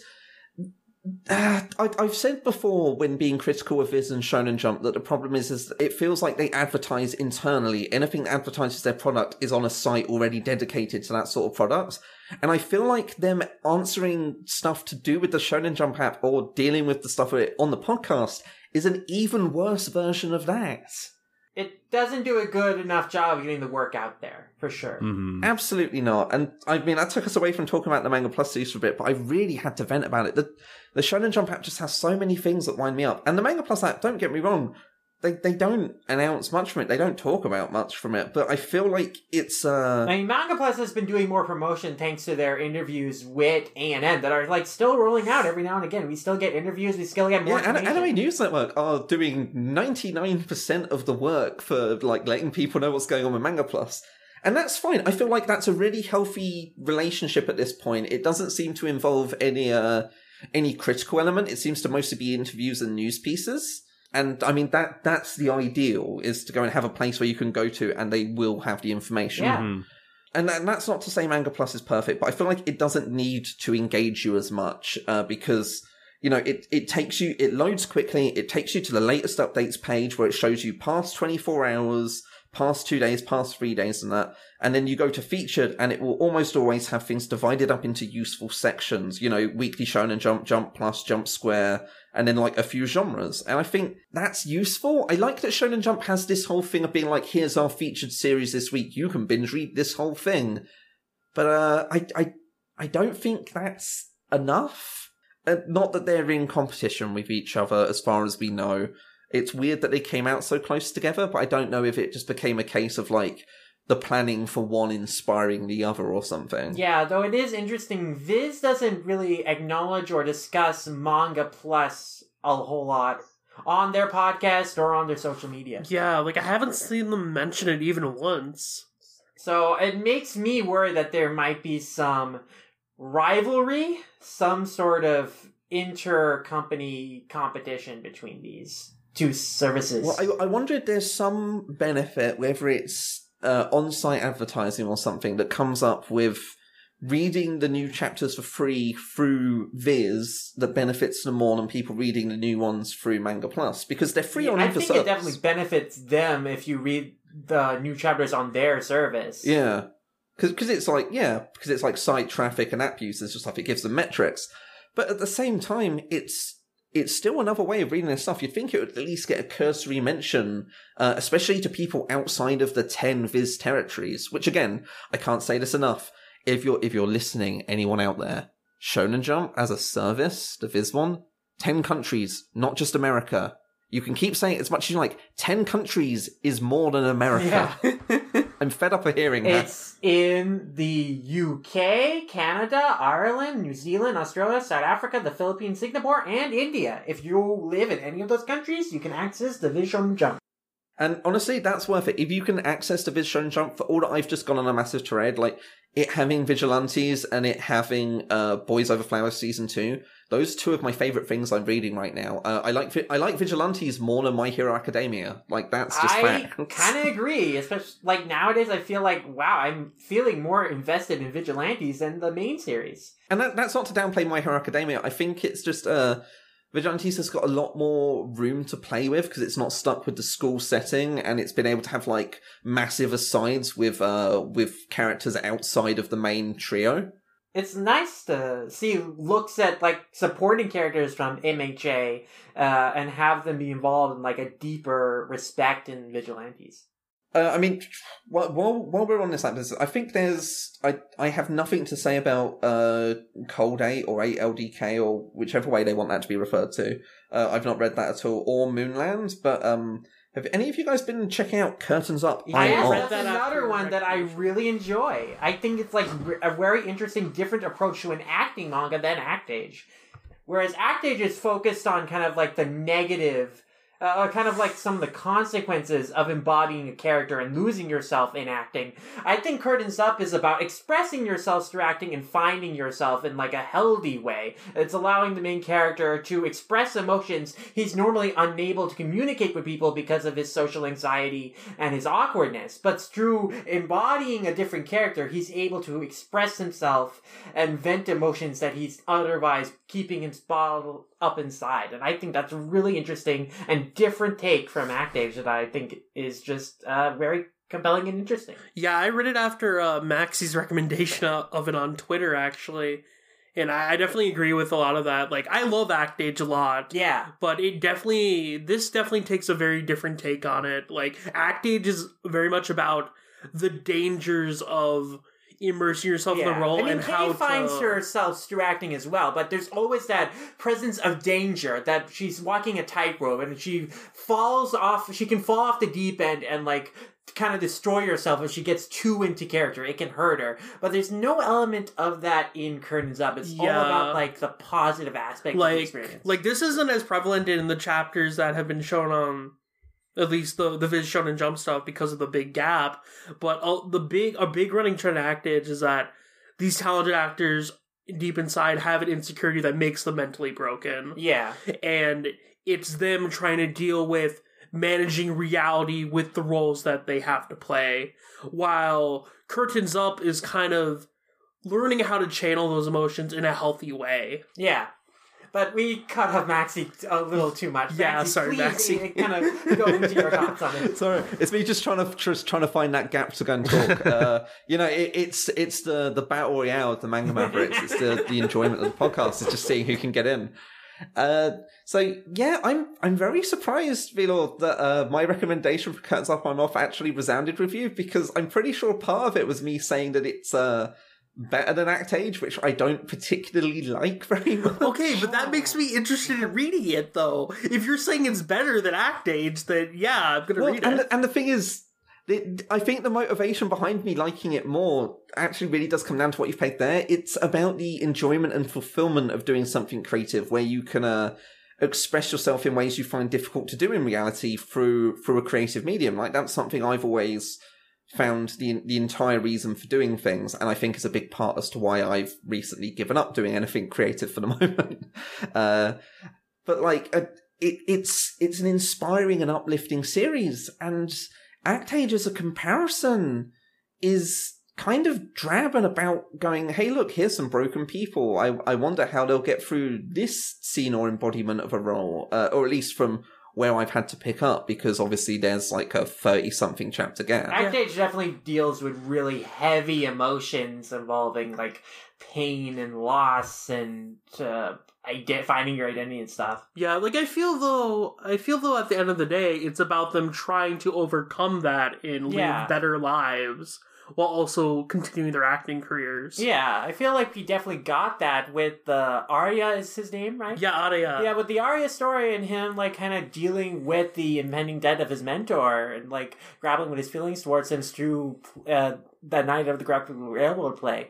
Like, I think that, you know, there was like an element of like he got too into the role and was like kind of losing sight of himself. But like ultimately at the end of the day, that experience allows him to come to peace with his relationship with his mentor and like, you know, get some closure there. So ultimately it was cathartic for the character, and it did help him mature and grow. Yeah, like I think it's fair to say it was cathartic for the character, but it was absolutely pissing miserable. Like, I'm not saying that a comic has to go and be positive, but like I feel like the closure that the character got out of that didn't make for an uplifting conclusion to that section of his character arc. It just kind of went, well, he's dealt with that, now back to the strange misery of acting. And that's the problem. It doesn't make acting seem fun or enjoyable. It seems like the authors have turned around and said, hey, what if we showed you how this career isn't something that you should want to do as a teenager with aspirations? It's almost the opposite of friendship, effort, victory. It's like they're all friends and they're making the effort, but the victory is just that they carry on. Yeah, I mean, like, I think part of it is that a lot of these characters aren't doing acting necessarily because they think it's fun. They're doing it because they don't know what else to do with their lives. Like, Yonagi's literally gotten so messed up from her childhood that acting became her coping mechanism, and she doesn't know how to live without it. I think that's the fascinating part about Act Age, is that it is so anti-jump in that way. Is that the victory is not triumphant. It's just like, we get to live another day, like, you know, just in this world, just dealing with all the shit we've had to go through in life. Well, that's the thing. I think it definitely embodies this whole thing of being anti-jump, and I do appreciate it for that. And I think I've talked myself through this into hating it. Hating it, no. Sorry, I phrased that poorly. Liking it less. I still like it as a comic. See, I'm not saying these are necessarily the same thing, but just as somebody who is into super depressing media, such as like shows like BoJack Horseman and whatnot, like that. Honestly, this sounds like something I'd be really into. And I mean, I say that like I haven't read it. Like obviously, I read the Jumpstart chapters of Act Age, and I really, really liked it. But like hearing you guys talk about it and like you're talking about like where it goes from there, like just makes me want to read it more. That the gap that they have right now, that is basically the entirety of the Death Island arc, is so good, and I wish it was on there eventually. But like, as far as Curtains Up go, like if you want an acting manga that isn't rooted in such heavy like dark emotions and is about like a group of characters who like enjoy acting and are like really supportive and nice to each other, then definitely read Curtains Up, because it's definitely the anti-Act Age in that respect. Like, all the characters in the acting club are super nice to the main character, and like, of course, like, he's very self-loathing, and he hates himself, so he thinks that every, like, interaction, like, people are thinking the worst of him, but like, no, like, all the characters are super supportive and nice people, and at the end of the chapter, like, he's able to recognize, this is a group of people who is welcoming of me, and that I can feel at home with and a part of, and these people can be my friends, and I enjoy acting. It's like a really nice, satisfying first chapter that leaves you feeling good. Yeah, there's a very nice group dynamic, and I do like the whole competition aspect that they have of it between like other schools and later chapters. Mm-hmm. Yeah, it's just such a positive they managed to make a tournament arc out of theatre. That's amazing. I didn't think this could be possible, especially since, like, from how it works, they literally are acting out the same play every time. But the way they depict it is like, every time they're showing the actual play, it's a different part of the play that you hadn't seen before. That's a really smart way to do it. You're like piecing it together in your mind, and it's like really cool. The play itself is also super interesting. Like the Prison of Oz, reimagining a Wizard of Oz, and a modern day Japan, and a juvenile detention center. Like, you want to see more of that story. Yeah. Okay, so there's a couple more series. I've not checked out Sign of Abyss, so I've got nothing to say there. Oh, V-Lord, you and I have both read that, right? Yeah, I was really impressed by this chapter. I had heard some good things about this manga before, but it is, for one thing, it's beautiful.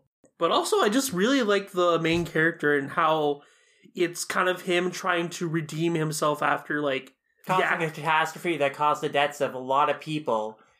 And it's like, I love stories about protagonists trying to redeem themselves and also trying to be pacifistic, having to live in a world where, like, they are forced into conflicts, but they don't want to hurt people, and they don't want to, like, cause pain or harm to others. They like it's very much like Vash the Stampede and Trigun. It's the protagonist Joel does not want to cause any more suffering, pain to other people.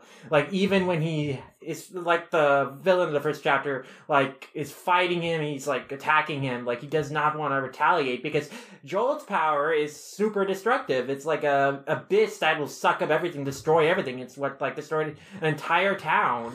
And his goal is like to find a magic that will bring all the people he killed back to life. Yeah. And like he's not able to control his power, but thanks to the help of a woman called Mem, who has like a key of memories, like that allows him to control his power of the abyss, and basically allows him to suck up all the attacks of the antagonist, the first chapter. So he wins the fight without ever having to actually like fight back. He just sucks up all of the attacks of the other person, and it ends without either side being hurt. And that's like such an interesting like angle. Yeah, like I know the entirety of the series is on the Manga Plus app, so I'm definitely going to be binging this when I have some time.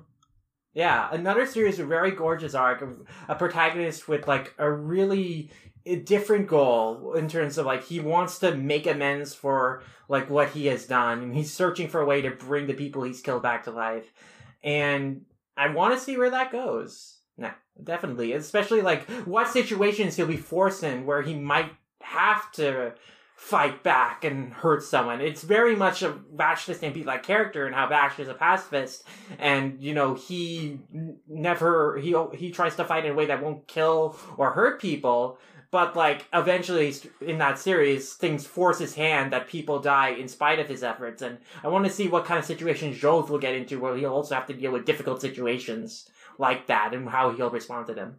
I think you'd be really interested. If that's the sort of character arc you like seeing, you'd weirdly enjoy, I think, James Roberts' Transformers comics with Mono Meets the Eye and Lost Light, because a massive chunk of that is about Megatron trying to be pacifistic and not necessarily redeem himself, but be a better person in the wake of what had been millions of years of genocide. Oh, damn, that sounds cool. Really interesting. Yeah, God damn. Megatron trying to redeem himself. Wow. Yeah. And I think it kind of does the fascinating thing of acknowledging that you can't really do that, but still following the character as he tries anyway. And I feel like that this sounds weirdly in that same sort of vein, whilst also not being nearly as dramatically evil as Megatron used to be, for lack of better phrasing. But like hearing that explanation definitely ticked things in my brain that went, oh, I like this thing, so I should probably check this out. Yeah, another recommendation from us for sure. Well, let me throw that here. Out of the three that remain, do you have strong feelings about any of them that you want to get out there? Yeah, I think Moonland is quite good. I like the premise of it. Like, it's this character who likes doing these athletics and gymnastics because of how freeing he finds the movement. He's not a competitive person, so like at the start, he was not interested in being in the club to compete in competitions, but through the first chapter and actually taking the competition seriously after the rival character insults his friend, he finds that he does enjoy being more adventurous and what he can do with gymnastics. And then after seeing the rival character perform his routine, he's mesmerized by how graceful he is and how freeing the way he can move his body is, and he wants to achieve that for himself. He finds the flexibility, the weightlessness he can do with gymnastics to be the highest form of freedom. And I think that's a really interesting hook for the series, and I think that, yeah, I quite enjoyed reading that first chapter, and I think it's a good sports series. I think that the other two series have I feel like Landlock has an interesting premise in the sense that it's a very much to me, it reminded me a lot of Lost, just in the sense of this a plane crashes, a group of people, survivors have to survive in this unknown environment. There's also this element of, minors are now available for the death penalty. So everyone on this plane were minors who are being basically carted off to a prison where they're going to be, executed at some point. But the plane has crashed in this really cold mountainy area. And so now all these young convicts kind of have to survive on the road in this barren, icy wasteland. It's like, oh, where is that going to go? And there's like this whole element of mystery of like whether the main protagonist actually killed his family or not, and or like whether he is framed, and like what the story behind that is. Said possibly stupid question, but you have to roll with me because my family are half Welsh, so it always feels relevant. When you say minors, you mean young people, not people that dig stuff up, Well, right? Yes, I mean young people. Okay, thank you. I was having a very different image of the series. Now that'd be an interesting twist on it. Finally, minors are going to get their due. I was just like to myself, I was going, I'm pretty sure minors can still get the death penalty. Hiding underground won't save me. They're above the law, or I guess below the law in this case. Yeah. And then the final series that we haven't talked about is Cold 8, King of the Living Dead, which is reminding me a lot of Walking Dead. Just from all the hearsay I have heard about Walking Dead, even though I've never watched or read it myself. They even have a character basically who is called the Mayor in the series, which is who reminded me a lot of what I heard from the Governor from The Walking Dead. Basically, zombies are around. There are like gated communities to keep the zombies out. And then one kid, like his family goes to one of these like sectors, these gay communities, but the mayor is super corrupt and evil, kills his mom. He's betrayed by a stranger they had helped, and the mayor had forced them to fight amongst themselves of like who they'd keep in the community. And then the stranger betrayed him, so he's thrown out. He gets attacked by his mom, who is turned into a zombie after being killed and thrown out. And then, he is saved, though, by this crazy scientist lady who has figured out that zombification is caused by parasites that invade the body, and, one kind of digs their way up to the brain and takes control of the body. So she implanted a different parasite that doesn't have zombification powers into his brain, and so now he has powers to control the parasites and other zombies. And, yeah, so this is probably the series I was least interested in out of all the ones on Manga Plus. I like the scientist lady's design, though. She looks very cool with, her bold outlines of her eyes. I would read the series only for that character. And what's the series called again? Cold 8, the King of the Living Dead. Weirdly, I guess because of some sort of language thing, I think the thumbnail art thing literally says 8 LDK. So it can make it a little hard to 100% keep up with its naming, but yeah, I mean it sounds interesting. The art's kind of shonky, but in a way that I think's suitable for the genre. Yeah, I feel like it definitely has the roughest art out of all the series on Manga Plus. Yeah, I'm a bit surprised Manga Plus even bothered to get it though, since from when I checked, by the time Manga Plus started up, it had already gone canceled. Really? Yeah. Interesting. And even it's over. and even Landlock is apparently selling pretty badly, so I'm surprised they even bothered with that. I mean, Landlock has the disadvantage selling wise of being a full color comic, though. Yeah, true. So it costs more. It's not going to sell as much, so that gets a different sort of leeway compared to a series like Cold 8. That's a fair point. I feel like while we're talking about these new app services, it's probably worth giving some lip service to both the previous 3 new series, which were the first from the beginning new titles on the Shonen Jump service, and also maybe I guess Jujutsu Kaisen and Demon Slayer. But I don't know how well you guys are doing at keeping up with those in particular as more series with gaps in them. I've kept up. I think that Jujutsu Kaisen was a series that was really easy to just jump into. I thought, because where they filled up the gap, chapters 4 to 6 that they had added when they added Jujutsu Kaisen to the Viz service was going over Nobara's backstory and stuff, and then chapter 40, which is the chapter they started Simulpub, is her fighting, basically beginning a fight in this tournament arc thing. So that was kind of easy because I understood that character, so I could understand what kind of was her motivations in this fight, and understand we're getting some more parts of her backstory into that there. And I also just thought basically the tournament arc kind of thing like where we jumped into where the series was at was kind of easy just to follow, and it was intriguing because we got introduced to these characters like Maki that I thought was really cool. So there was stuff going on that was just really easy to follow and get me intrigued by. So I have not had a trouble following with the goings on in Jujutsu Kaisen. Act Age was more difficult because it was like towards the climax of this arc, right, with Arya. So I was like, I don't know who Arya is yet, but as I continued reading, I understood, okay, this is his deal. His mentor, Iwao, is dying on his deathbed. Now, I understand, what the stakes of his story is and what the climax is, what the goal of this climax is.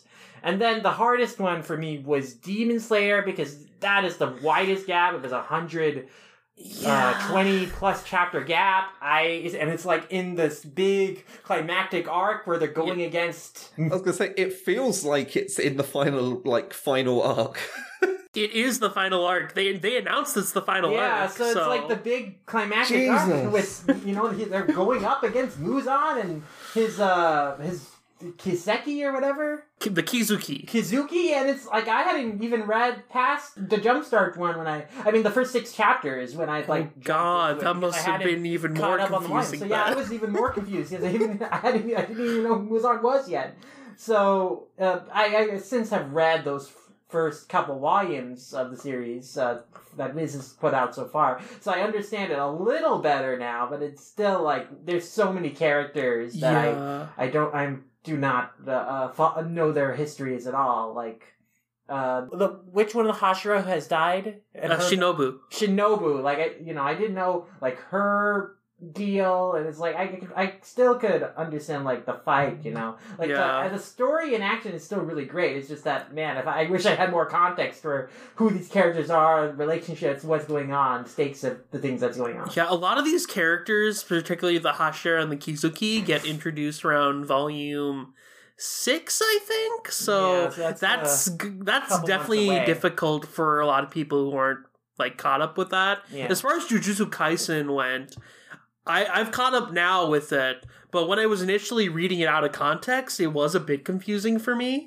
I'm buying the volumes in Japanese, and I think until today there was still a 14 chapter gap. Wow. So I was with you guys. But yeah, as far as Jujutsu Kaisen goes though, I wasn't really into it when the jumpstart happened. I thought it was just kind of okay, not really something I thought would stick around.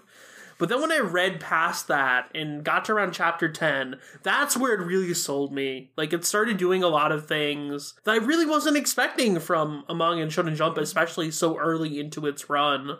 And I think a lot of people are on the fence about it right now. I think when Viz eventually does fill that gap, are going to probably feel the same way, because it does a lot of really cool things in that kind of middle section. I noted that the series, out of the group that it debuted in, alongside Noah's Notes and Zika, I remember I said back then that the series that I thought would have the most legs was going to be Jujutsu Kaisen, and I even wasn't that high on it. I just thought that because of its premise and because of what it was doing, I thought it would reach audiences and connect with them better than the other two. And yeah, it's become quite successful. And reading chapter 4 to 6, I was those were the chapters that sold me, Nobara as a character, and then that getting introduced to her, and then jumping into it. There's just so many things I like about it. I like that there's so many awesome kick-ass female characters in the series. I like the action; it's really well drawn and really interesting. I think that, and I like that the series has kind of this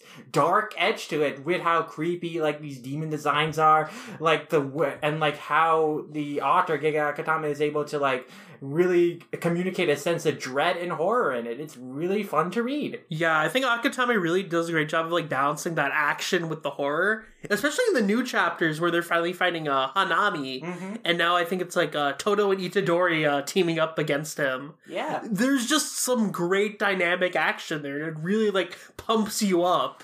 It's really good. Most definitely. Again, I'm glad it's landed for you, because if memory serves right, I don't think either you or Colton were hot on it at all when it started. I definitely, I don't know. I didn't think it was bad, but I think it was something, you said, it was generic, which, to be fair, it starts off pretty generic. It takes about a volume to get going. Yeah, it starts off generic and then it just really turns on its head. Very quickly, too. Yeah, like, reading even the first 3 chapters, I think by chapter 2, like, just Itadori's resolve to die to, like, for the greater good, just, like, really surprised me, because he doesn't have necessarily a, like, big, ambitious goal, like, say, like, Austin Black Clover or something. Yeah. Like, he's literally doing this just as a selfless act to, like, prevent what happened to his friends from happening to other people.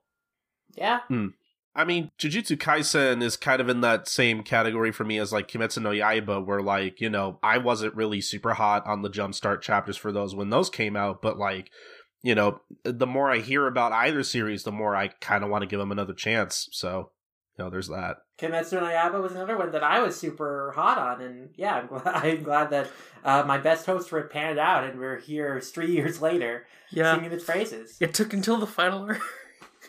So clearly I am not good at judging whether some of these Jump series are going to actually stay or not, so... It's okay, Colton. I mean, we were both pulling for Noah's Notes, which did not pan out. Yeah, poor Noah's Notes. It wasn't very good after that first 3 chapters. So much promise at the start. But... I was really, really gunning for Noah's Notes. I really wanted it to stay and be good.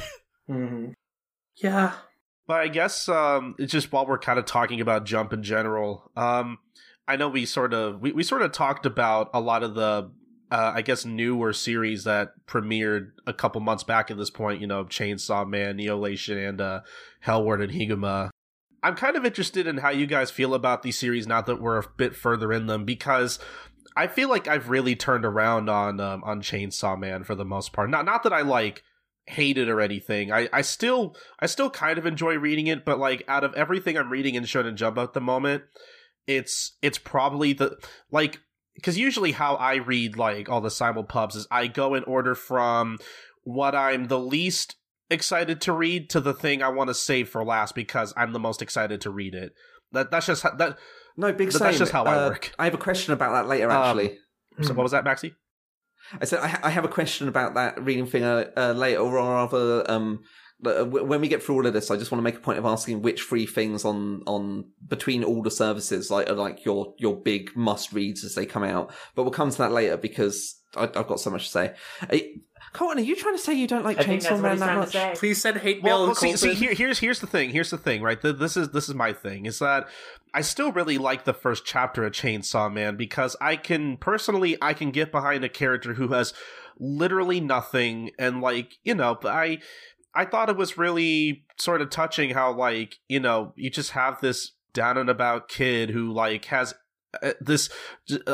all this huge debt to work off because of his father, and, like, you know, he can't even afford, like, you know, the basic necessities, and he barely eats, and, like, you know, he wants for things that, like, you know, we would take for granted, and I found that really compelling.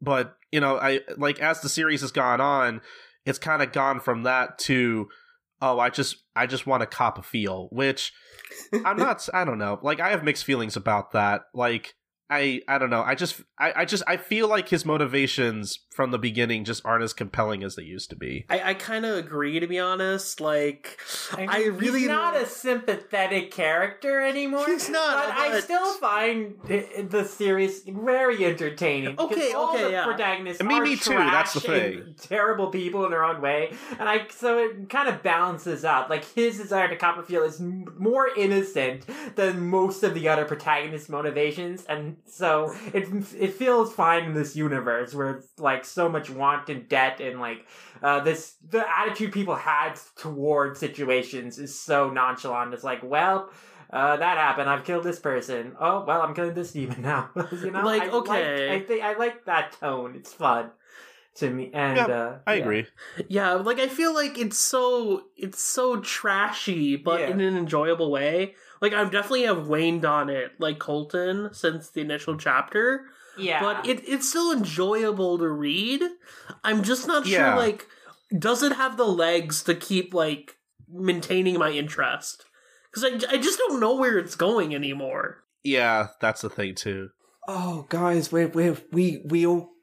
I couldn't be more different to any of you. It is hands down like it's in my pantheon of greatest Shonen Jump titles ever. It's in my top 3 things running in Shonen Jump right now. Wow. Because this is what I really want from the idea of an anti-Shonen Jump series. It is 100% about friendship, effort, and victory. It really is. In the most twisted friendship way. bond is.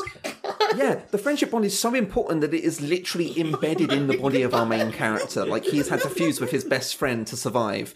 And he is making effort constantly to do the right thing, but for the wrong reason. And he gets what he wants from the wrong reasons. Like, it's twisted and dark, but in a really great way. It feels like the same sort of clever commentary on what it means to be a Shonen Jump manga that Medaka Box had, but without being up itself. And I love Medaka Box, I do. It's but it is up Nisu itself. being Nisu And Chainsaw Man, it executes so perfectly on this idea, and it does it while also being really, really witty in how it writes itself. Like, there's no illusions that the character's main desires being like so base and simple are things to criticize. Everyone criticizes them.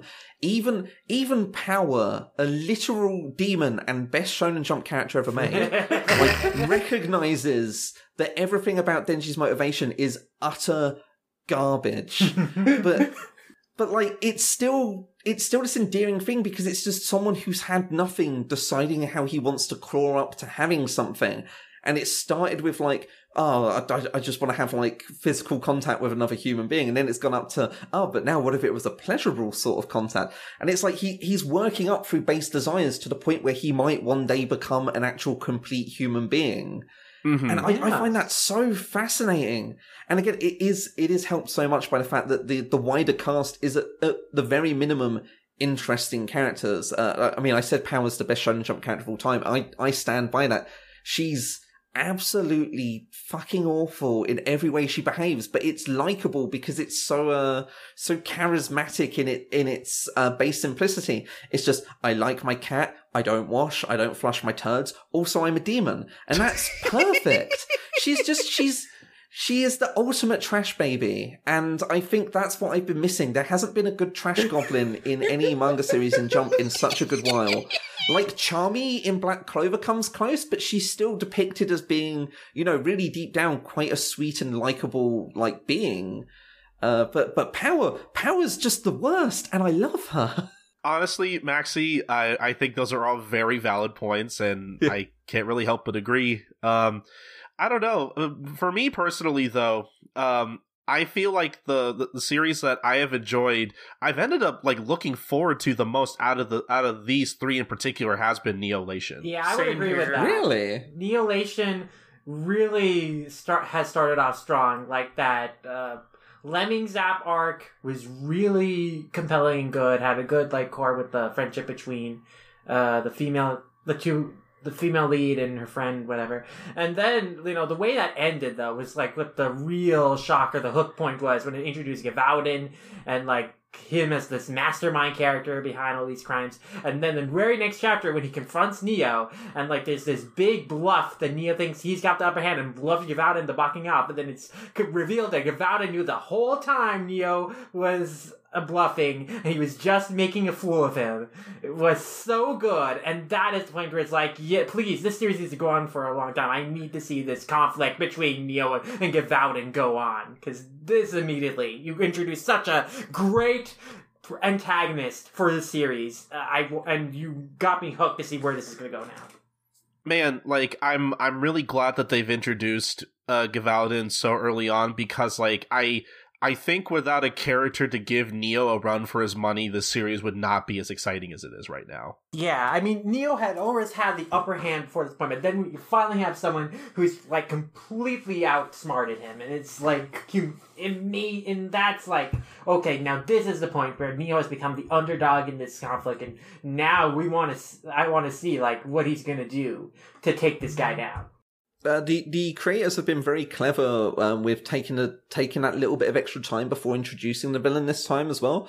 Because but beforehand, in the Jump Giga run where it was just called Neo, that guy was there from pretty much the get-go, and I think it lacked the impact. By taking the moment and having that one big focal chapter to really reveal his deal and show how much he's above Neo's level, like, really, really helped sell it. It might be a case of too little too late, or at least it's seeming like it might be. I'm hoping it's not, though, because I really do like Neo for, weirdly, not so much for the story, but for the little extra things you get to learn. And, of course, for Brandon's lettering, because he's very good, he's good. job. But, yeah, you know, just got to praise our pals occasionally. Yeah. But of course. But, like, there's an entire thing in what is at the time the most recent chapter, in about an hour and 40 minutes it won't be, that, like, just went into details about how drift racing doesn't really happen anymore because modern cars have auto braking systems. And how you can hack around that. And I was just like, that's absolutely brilliant. Just getting to learn little actual technological things like that, in just little fact forms is really intriguing. Like, pulls me in a little bit into that world because I mean, the other characters in the Elation, other than Neo himself, aren't massively up on their technology, so they get to be your sort of viewpoint character that learns it all in a very natural way. And I think that's great. The thing I'm actually the most interested, though, is how Lum, how do you feel about Hell Warden's Higuma? Because I know we've mentioned so many times on the podcast that I know, you know, you're not a super huge fan of Supernatural series usually, but like I want to know what you feel about Higuma in particular now that we're a good way into its run. Because personally, I feel like it's gotten more exciting just in general, especially with this current arc with the Fox Demon. Yeah, I mean, from the start, I thought Hell Warden Higuma had a great emotional core, if you remember our Jumpstart review. So I was hooked on it from kind of the start, and I liked the thematic idea behind it. And I admit, though, Higuma is one that I've fallen behind on.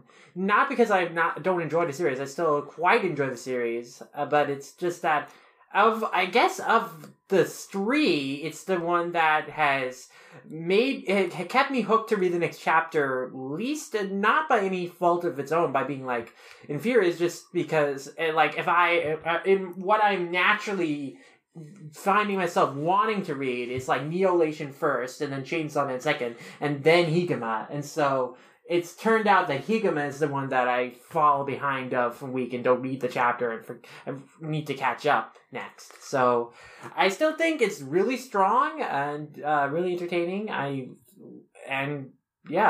just think that it's still enjoyable. I don't have too many more thoughts to add on than from when we first talked about it like a month or so ago. But I like the protagonists, and I like the way the powers are depicted in the series, and I like kind of the message at its core. Yeah, like, Higuma's a really good manga. Like, it's just a generally solid series. Yeah. But I feel like, at the same time, that's kind of to its detriment when there's a lot of other Weekly Shonen Jump series with similar ideas to it. We haven't gotten something in Higuma that's akin to Gavouden in Neolation, or like when Power was introduced and that arc that we've had recently with her. Like, I feel like those are real hooking points for those series, and Higuma I still think is looking for its real hooking point that's going to take it to like the next notch up. I guess so far my hooking point would be just like how visceral each demon is than the last, because, you know, at the time of this recording, you know, the current arc in Higuma is basically on the prowl looking for this fox demon who basically possesses mothers to basically kill their children and then kill the mother, which is just like they don't shy away from the violence either as much, which I thought was pretty shocking. It gets real dark. Yeah, it gets really dark, and it seems like they're leading into some sort of, I don't want to say a sympathetic backstory, but like, you know, it seems like we're kind of getting like bits and pieces about how, like, you know, where these demons want to see, basically want Higuma to see basically the other side of the coin, where it's like, well, how do the demons feel about being imprisoned or being hunted or whatever, which I think is kind of interesting, and I hope it leads to somewhere interesting down the line. Well, I think it had a pretty satisfying statement on it by being like how the demons feel doesn't matter. At the end of the day, what they're doing is like a very selfish and dark act. And I think that's kind of something I really like about Hell Warden Higuma. I don't like the series a huge amount, but it has a lot in common with a series that I adore and is fundamental to me, which is Shaman King. Yeah. Yeah, I'd agree. Because Haguma, he fights, but he's intrinsically very laid back, sleepy, quite a pacifistic character as well, who only really steps in because he's someone who tries to be quite selfless as a being and help others, is having to deal with creatures who are selfish. And I feel like that's the main message of the series as such. And it's really interesting. I don't think it's done massively well to execute on it in recent chapters until this most recent one, which has actually had the demon like stating their own stance and being like, "Hey, care about me and how I want to go and kill mothers and babies." Which I kind of feel is like you said with Neolation, a little too late at this point because we have the new serialization round coming. Yeah, so, but it's interesting. In terms of popularity, it seems that Chainsaw Man is like at the top. Like, if you look at like hottest in terms of the Manga Plus like hits, like Chainsaw Man is the most popular. It's in the top 20 most viewed series on Manga Plus. And then you have Higuma, like, that squeaks in the top 30, and they don't rank any of the series past the top 30. So I'm looking at the hottest now. Neolation is at 35. Oh yeah, on the browser it doesn't rank, but yeah. See, I'm sure. I just kind of assumed Chainsaw Man was doing well based on the fact that I thought I saw somewhere that they're doing like some kind of official like fan art campaign or something for the series. Yeah, they're doing a fan art contest. Yeah. And I mean, the first volume for Chainsaw Man is also coming out a month before the other two, to go and give it more of a sort of focus. So they definitely see it as the one that people will be buying. Yeah, that seems to be the one that's gonna have legs, that has the most potential to like go on for a while. It definitely helps that Fujimoto already has a following thanks to Fire Punch. Yeah. So like I think they're banking on that. Yeah, I think Fire Punch definitely helps it a lot. Like, that wasn't a huge seller by Jump standards, but by Jump Plus standards, it regularly had about 20,000 copies shift for each volume, which isn't nothing. And obviously coming out in English, even if it's in kind of the weird way it is through Viz at the moment, it's not available on Comixology, but it's available on Amazon Kindle as far as digital versions go. It's weird because I was just looking at the Shonen Jump app, or at least well, I guess it's not on the app because it's a mature series, but on the browser, like, whatever's been released through volumes in English is available on the Shonen Jump subscription. Wait, hold on. With the exception of the most recent volume. Can just, the chapters are on the Shonen Jump website? Yeah. For piss! God damn it, why have I not looked? That one's on me. Because it's been such a headache remembering to actually like head to Amazon.co.uk and like go, oh yeah, I'll buy the Kindle volume, and then it will turn up on the Kindle app, which I have to remember to install once in a while. Like, just being able to read it through the website would be really useful, because Fire Punch is really good in a very decadent way. I think the ways people talk about Chainsaw Man being kind of like trashy, the base and gross and trashy, which I largely disagree with in a lot of ways, are absolutely true about Fire Punch. Fire Punch is garbage in the best way. Yeah. Fire Punch is trashy at its core. It's entertaining trash, though. Oh, absolutely. Like, I adore it for being what it is. I think it genuinely blew my mind reading the first volume of Fire Punch. But just for being such a different series, it really hit something inside of me. Turns out Chainsaw Man's better, which suits me. This is a kind of side note that I wanted to say earlier, but I really wish they would explain when the heck, like, the new volumes are going to show up on the vault. I've been waiting for Twin Star Exorcist 14 for a long time, and I want to know when I'll be able to read them. Like, they added the new Haikyuu and Demon Slayer volumes, but they haven't added Twin Star or Fire Punch. Yeah. Which just confuses me. They've also not added Black Torch, and it's worth mentioning the Demon Slayer chapters went up about a month after the volume came out. There's a need for an actual plan to be revealed to people, and they just aren't providing it. It's so confusing. But yeah, I think we have successfully talked about every new series on Manga Plus.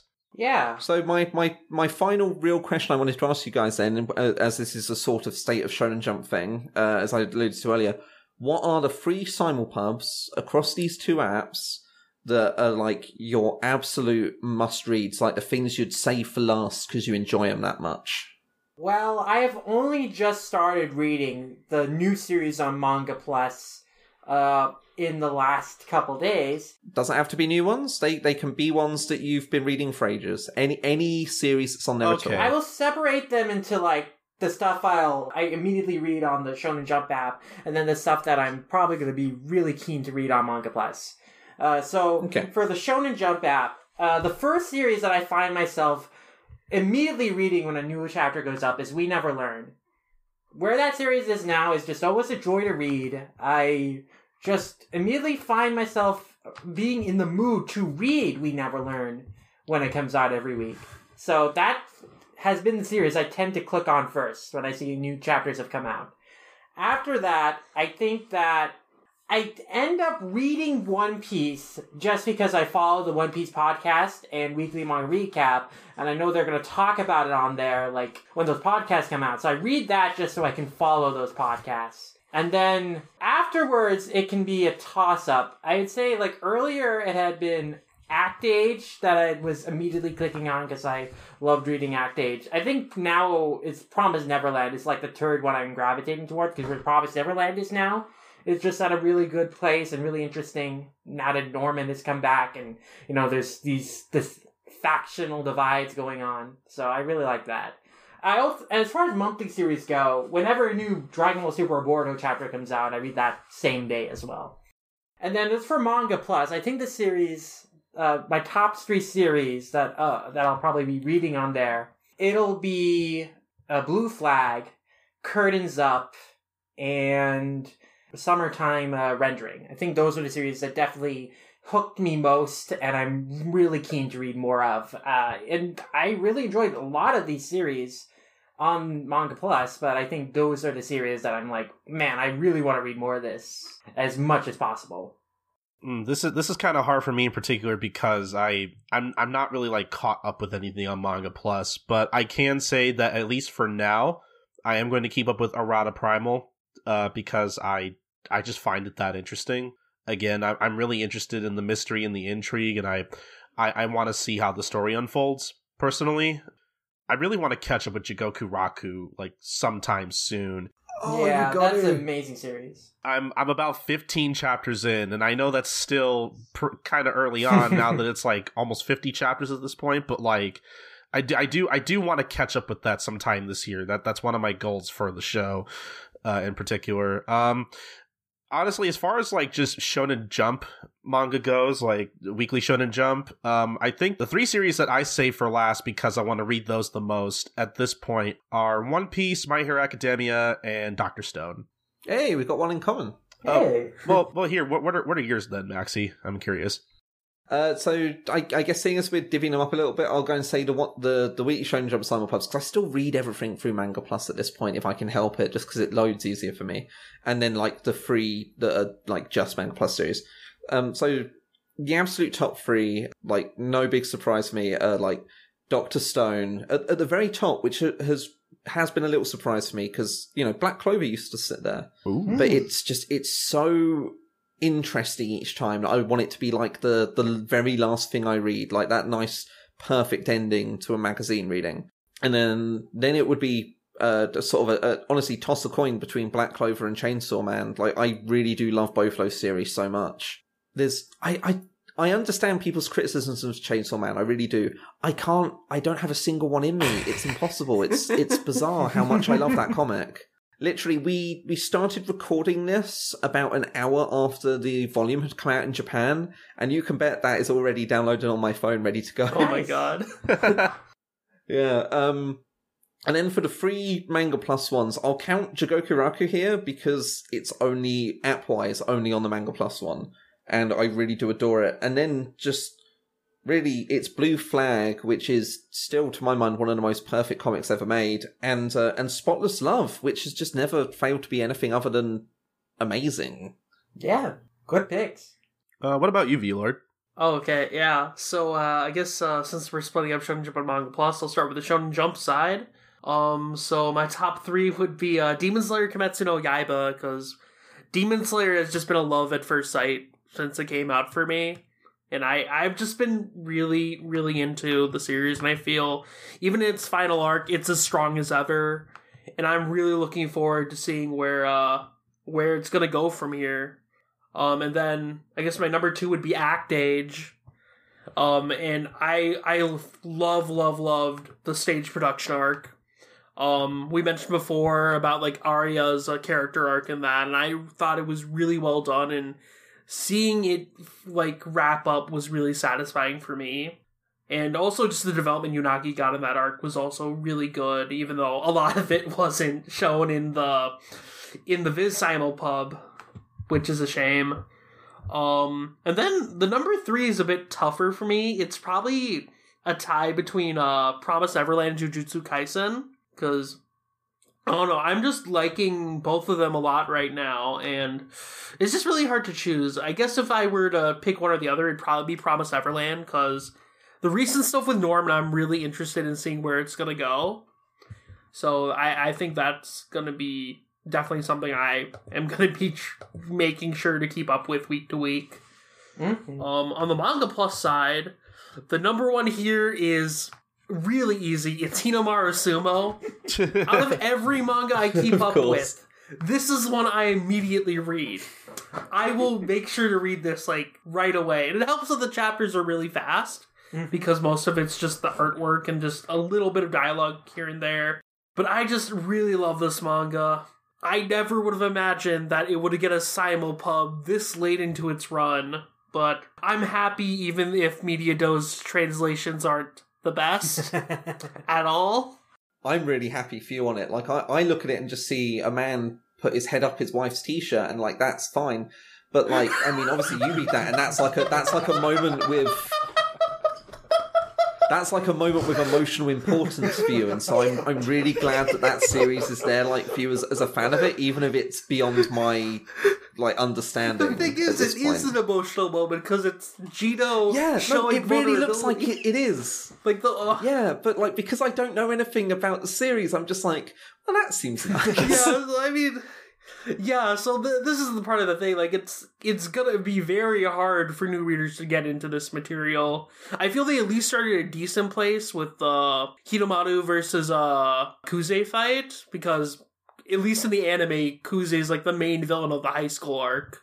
Mm-hmm. So that at least gives something for people to like latch onto, but a lot of this, like, a lot of the stuff that's focused on this arc is like the struggle of the professional sumo world in the modern day as it's declining in popularity, and the physical risk that it has on the sumo wrestlers themselves. Interesting. It reminds me a lot of Ashita no Joe in a way, because, for one thing, Hitomaru gets in this mentality of, like, he wants to keep fighting until he has nothing left, until, like, he could potentially die, and that doesn't matter to him, and it's him trying to come to terms with loving sumo again rather than trying to survive by continuing sumo. Whoa. So I really love that Kawada has been able to take the series in this direction, because I remember earlier he mentioned that he always intended the series to end with the high school arc, and when he was brought with the opportunity to continue with the professional arc,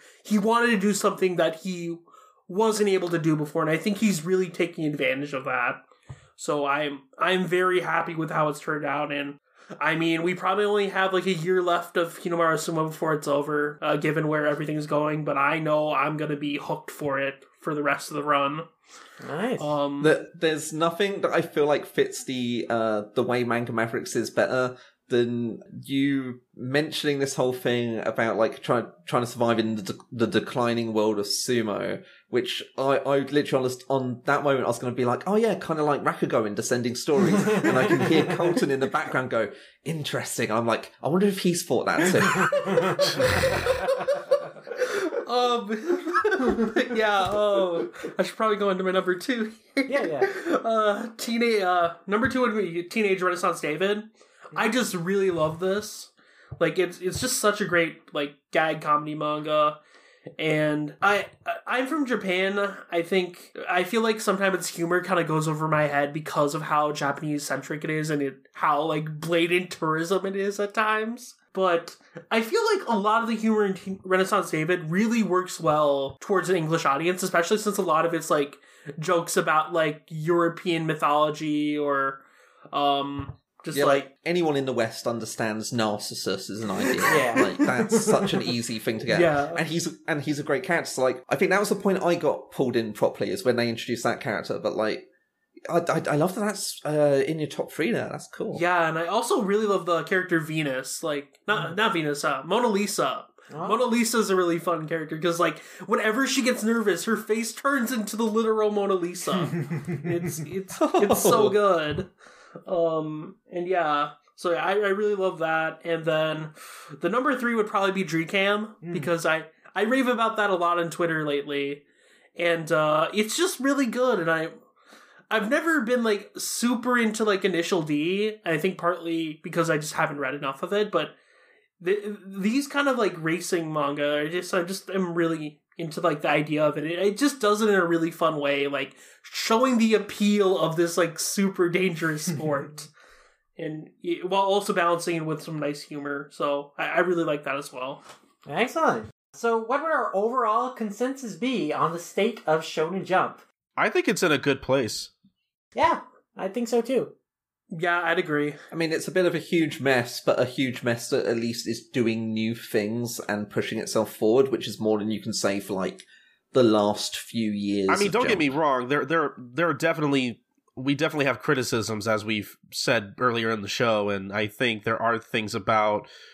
I feel like mostly the Shonen Jump app. I like personally, I'm fine with the Manga Plus up as is. Like it works fine for me, and I don't really have any complaints about it so far. But definitely, you've brought up a lot of grievances earlier that I have, especially with the Shonen Jump app in particular, that I really hope in the future are fixed. But as it is now, I think it works well enough. I mean, for all the negative stuff I said, it's a net positive for the industry. Like, both of these apps are doing huge things that are going to fundamentally change the way that that legal manga is interacted with in the West and globally, really, in the case of Manga Plus. And I think that's invaluable. For all my criticisms, what they're doing is big and impressive and cool. They just need to work out the kinks and maybe not include some stuff. From a technical perspective, there's definitely a lot of kinks that be worked out on. I feel both of these websites because there are a lot of broken pages or just like glitchy interfaces. But in terms of sheer content and what they're trying to do, it is just a great step in the right direction, like Maxie was saying. And I think if they can build off of this and improve on those like technical areas, maybe like fix a bit of the network infrastructure, I think it can be an even better service and just bring more people in. Yeah, and as they are now, they're reaching more audiences than before, more readers, and they're offering more variety than before. And I think those are all good things. The thing is, too, like, this is such a huge undertaking that, like, as many grievances as we do have about these apps, like, I think it's also worth pointing out that these issues are to be expected. Absolutely. But no, yeah, I think we're, like, 60-40 on the positive negative scale, whatever you want to call it, as far as the functionality of these apps. It's a good thing that they exist, like, for sure. Yeah. I mean, we live in a world where literally all of Weekly Shonen Jump is available legally in English, except for Yuna. Yeah. I mean, that's crazy. I mean, yeah, it's quite amazing, honestly. And, I don't think there's really much else to say about, like, I mean, what else can we say about, like, the current, like, just run of manga and Shonen Jump in general, other than I think it's pretty mostly good. Yeah, again, a lot of variety. There's just a lot to choose from, and there's everything feels different from each other, which is a great thing. I will say there is one massive mistake that Shonen Jump has made in recent history, and it was definitely cancelling Alice and Tayo. Yeah. Because that comic was really good. I've been reading the last 2 volumes of it now, and the whole way, everything I've been feeling is just, man, the readers of that magazine did not know what they were getting. They just completely rejected it. Yeah, I really need to pick up the volumes of that, because it just looks like it had so much potential. It's really good. Curtains Up I'm Off kind of has a similar sort of energy to it, actually, that I appreciate. So I'm not too miserable about Alice and Tayo being gone, but at the same time, they had the world in their hands. They didn't even know it, even though no one would have bought it. But no, yeah, Shonen Jump, it's good. And I'm glad now that Viz is simul-publishing most, if not every new Shonen Jump series through their completion. So even if they do end early, we have access to them, their entirety in English. So we just have to hope that it's not ecchi. Yeah. So long as it ain't ecchi, we should hopefully get it. Yeah, hopefully either next episode or soon we'll talk about the new series coming up, which apparently are getting translated. I'm really excited to read those. But I guess for now, yeah, I think we should just end there. Because we got a little longer than I wanted to, but I still think we had a pretty good episode today. So I guess, but before we head off to the end of the show here, Maxie, where can the people find you? You can find me on Twitter at MaxieTheBee, and I've quit doing anything else, so that's it. Well, I'm very sad to hear that, but at the same time, I totally understand where you're coming from on that front. I'll tell you this. So I dropped all projects I was doing because I wasn't able to finish a lot of them, and it was taking too much of my life to keep trying to get them finished. And I stopped about a week ago, and I've never felt that much happier to be a fan and a reader of manga than I have in years. So sometimes it's good to disengage. That said, Manga Mavericks, you better never stop. Oh, we definitely won't. You're one of our favorite people to talk to, and the listeners agree. I was gonna say, there have been times where, not to get too personable, but there have been times where, we'll be putting out a lot of content in 1 month, and sometimes it'll get to the point where it's like, man, I wish I had time to do other things. But because I edit a lot of the show, and not that I don't enjoy it, I do enjoy editing the podcast. But so it's hard to juggle time. Essentially, there's not enough time in the day, and there's not enough time in the week. There's just not enough time. I wish more time would be great. But I still enjoy doing the show. So I'm not saying it'll totally end soon or whatever. I would like to keep Manga Mavericks going for as long as I can, but I'm saying this because I understand that feeling of almost burning yourself out, which thankfully I've gotten to the point where I can keep myself from doing that, which is good because I still enjoy doing the show. But yeah, I mean, I guess I didn't really have much of a point other than I really enjoyed your stuff, Maxie, while you still did it, and I'm fine with everything as long as you can still come on the podcast because yeah. Well, I still might do the occasional episode of FEV if I feel like it down the line. I'm not writing that off entirely, but it'll just be a matter of I feel like I've got something to say, so I'll just turn on a mic and make a fun thing for myself. So it's a never say never thing because again, a lot of people seem to enjoy them. But my God, I have such a busy life. I totally get that. Yeah, we want you to take care of yourself, bud. Yeah, yeah. And again, I enjoy coming on here a lot because I get to gab a lot, and I don't have to edit it afterwards. I get to just pass on the pain to you. That's right, nice. Yeah, you just leave that to me. V-Lord, where can the people find you? People can find me on Twitter at VLordGTZ. They can also find my reviews on all-comic.com, where I'm currently reviewing Demon Slayer Kimetsu no Yaiba, Act Age, and Hinamaru Sumo. So if you're interested in any of those, just check those out. And yeah, that's kind of it. All right, and then just real quickly, I know Patrick kind of had to leave in the middle of the conversation, but we still want to thank him for coming on. We'll definitely be having him on the show again at some point. In case you missed it earlier, you can find him on Twitter at The Comic Fiend. Definitely follow him on Twitter. Go listen to the Super Senpai podcast if you're a fan of Tokusatsu. And yeah, I think that's about it for this part of the show. Let's go ahead and wrap up. All right, it is now time to wrap up the show. Once again, special thanks to everyone involved with our Manga Plus discussion, with Maxie and Patrick and V-Lord. Always a joy to talk to our friends about Shonen Jump. But before we sort of end the show, I did mention at the top of the show that we kind of have a sort of another survey coming up, or hopefully one that'll be up by the time this episode's up, maybe if not, therefore shortly after. Lum, do you want to talk about this new survey coming up? Yeah, so if you remember on our survey results episode from earlier this year, there were a few listener comments that said that they would like to see us start up a Patreon or some other place where they can support the show. And so we talked about it and we decided that we are going to consider setting up a Patreon. And so we've come up with this Patreon survey to gauge interest in a potential Manga Mavericks Patreon. How much would our contributors like to pledge to it?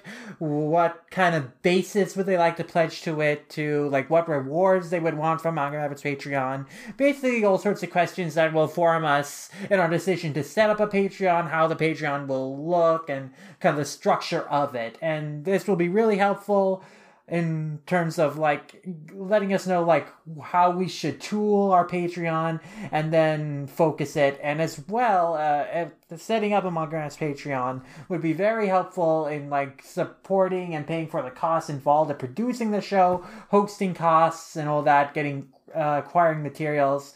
So I think it could be definitely helpful for the show.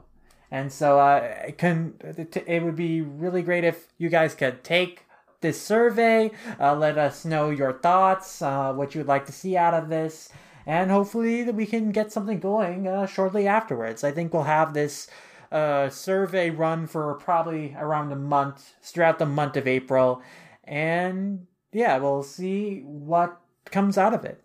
I mean, unlike the listener survey, we probably won't dedicate a whole episode to it, probably not, but this will help us definitely kind of, give us a little direction as to, if we were to start up a Patreon, basically like everything Lum said, just help us kind of decide what direction we want to take with it, and really just kind of gauge interest in general, to see if that's what the majority of our listeners want. So, if it's something you're interested in, please go definitely take that survey. Again, we'll probably, tweet it out on our Twitter. We'll definitely leave links to the survey, all throughout the month of April, in whatever episodes of the podcast we release. So, definitely look out for the link to that. But I think we should just move on to, where the good people can find us, starting with you, Lum. Yes, you can find me at Lum Ramayasha on Twitter, Animation Revelation, wherever there's a Lum Ramayasha, that's where you can find me. I also write reviews for all-comic.com. I've got a review of Fate's Stay Night, Heaven's Feel Part 2 Lost Butterfly up right now that you can go read there. I'll have more movie and manga reviews for you in the near future as well. And so, yeah, check me out on all-comic and on Twitter. All right, and I'm Colton. You can find me on Twitter at SniperKing323. I also host other podcasts such as Life Lessons, the Gintama Manga Cast, which is on indefinite hiatus, but we still have a huge backlog of episodes that you can listen to over at gintalifelessons.wordpress.com.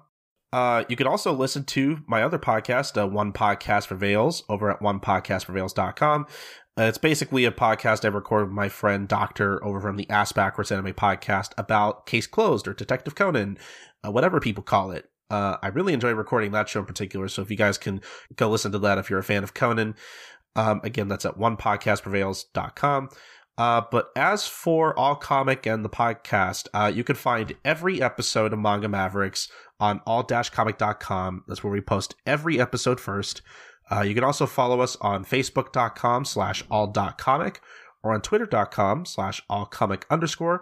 But if you want to follow Manga Mavericks specifically, you want to follow us on Twitter at manga_mavericks, as well as mangamavericks.tumblr.com for all the latest updates on the podcast. Subscribe to our YouTube channel over at youtube.com/manga mavericks, where we post different excerpts of the podcast, such as different news pieces we discuss, whatever series or other manga we discuss on the show, even some exclusive content every once in a while. So definitely go subscribe to us again at youtube.com/manga mavericks.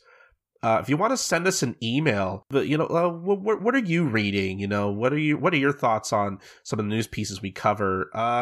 Are there any Manga Plus titles that you enjoy reading? Send us your thoughts about anything manga related to the podcast over at mangamavericks@gmail.com. We'll read your thoughts on the show. But the most important thing, guys, is that you subscribe, rate, and review us on Apple Podcast or iTunes or whatever people call it. That really helps the visibility of our show and just helps us, helps us get our show out there in general. So please do that if you so wish. Do that if you have the time. But yeah, that's going to be about it for the podcast. This has been episode 80 of the Manga Mavericks podcast at all-comic.com. And we will see you guys next time for episode 81. Bye, guys. Sayonara.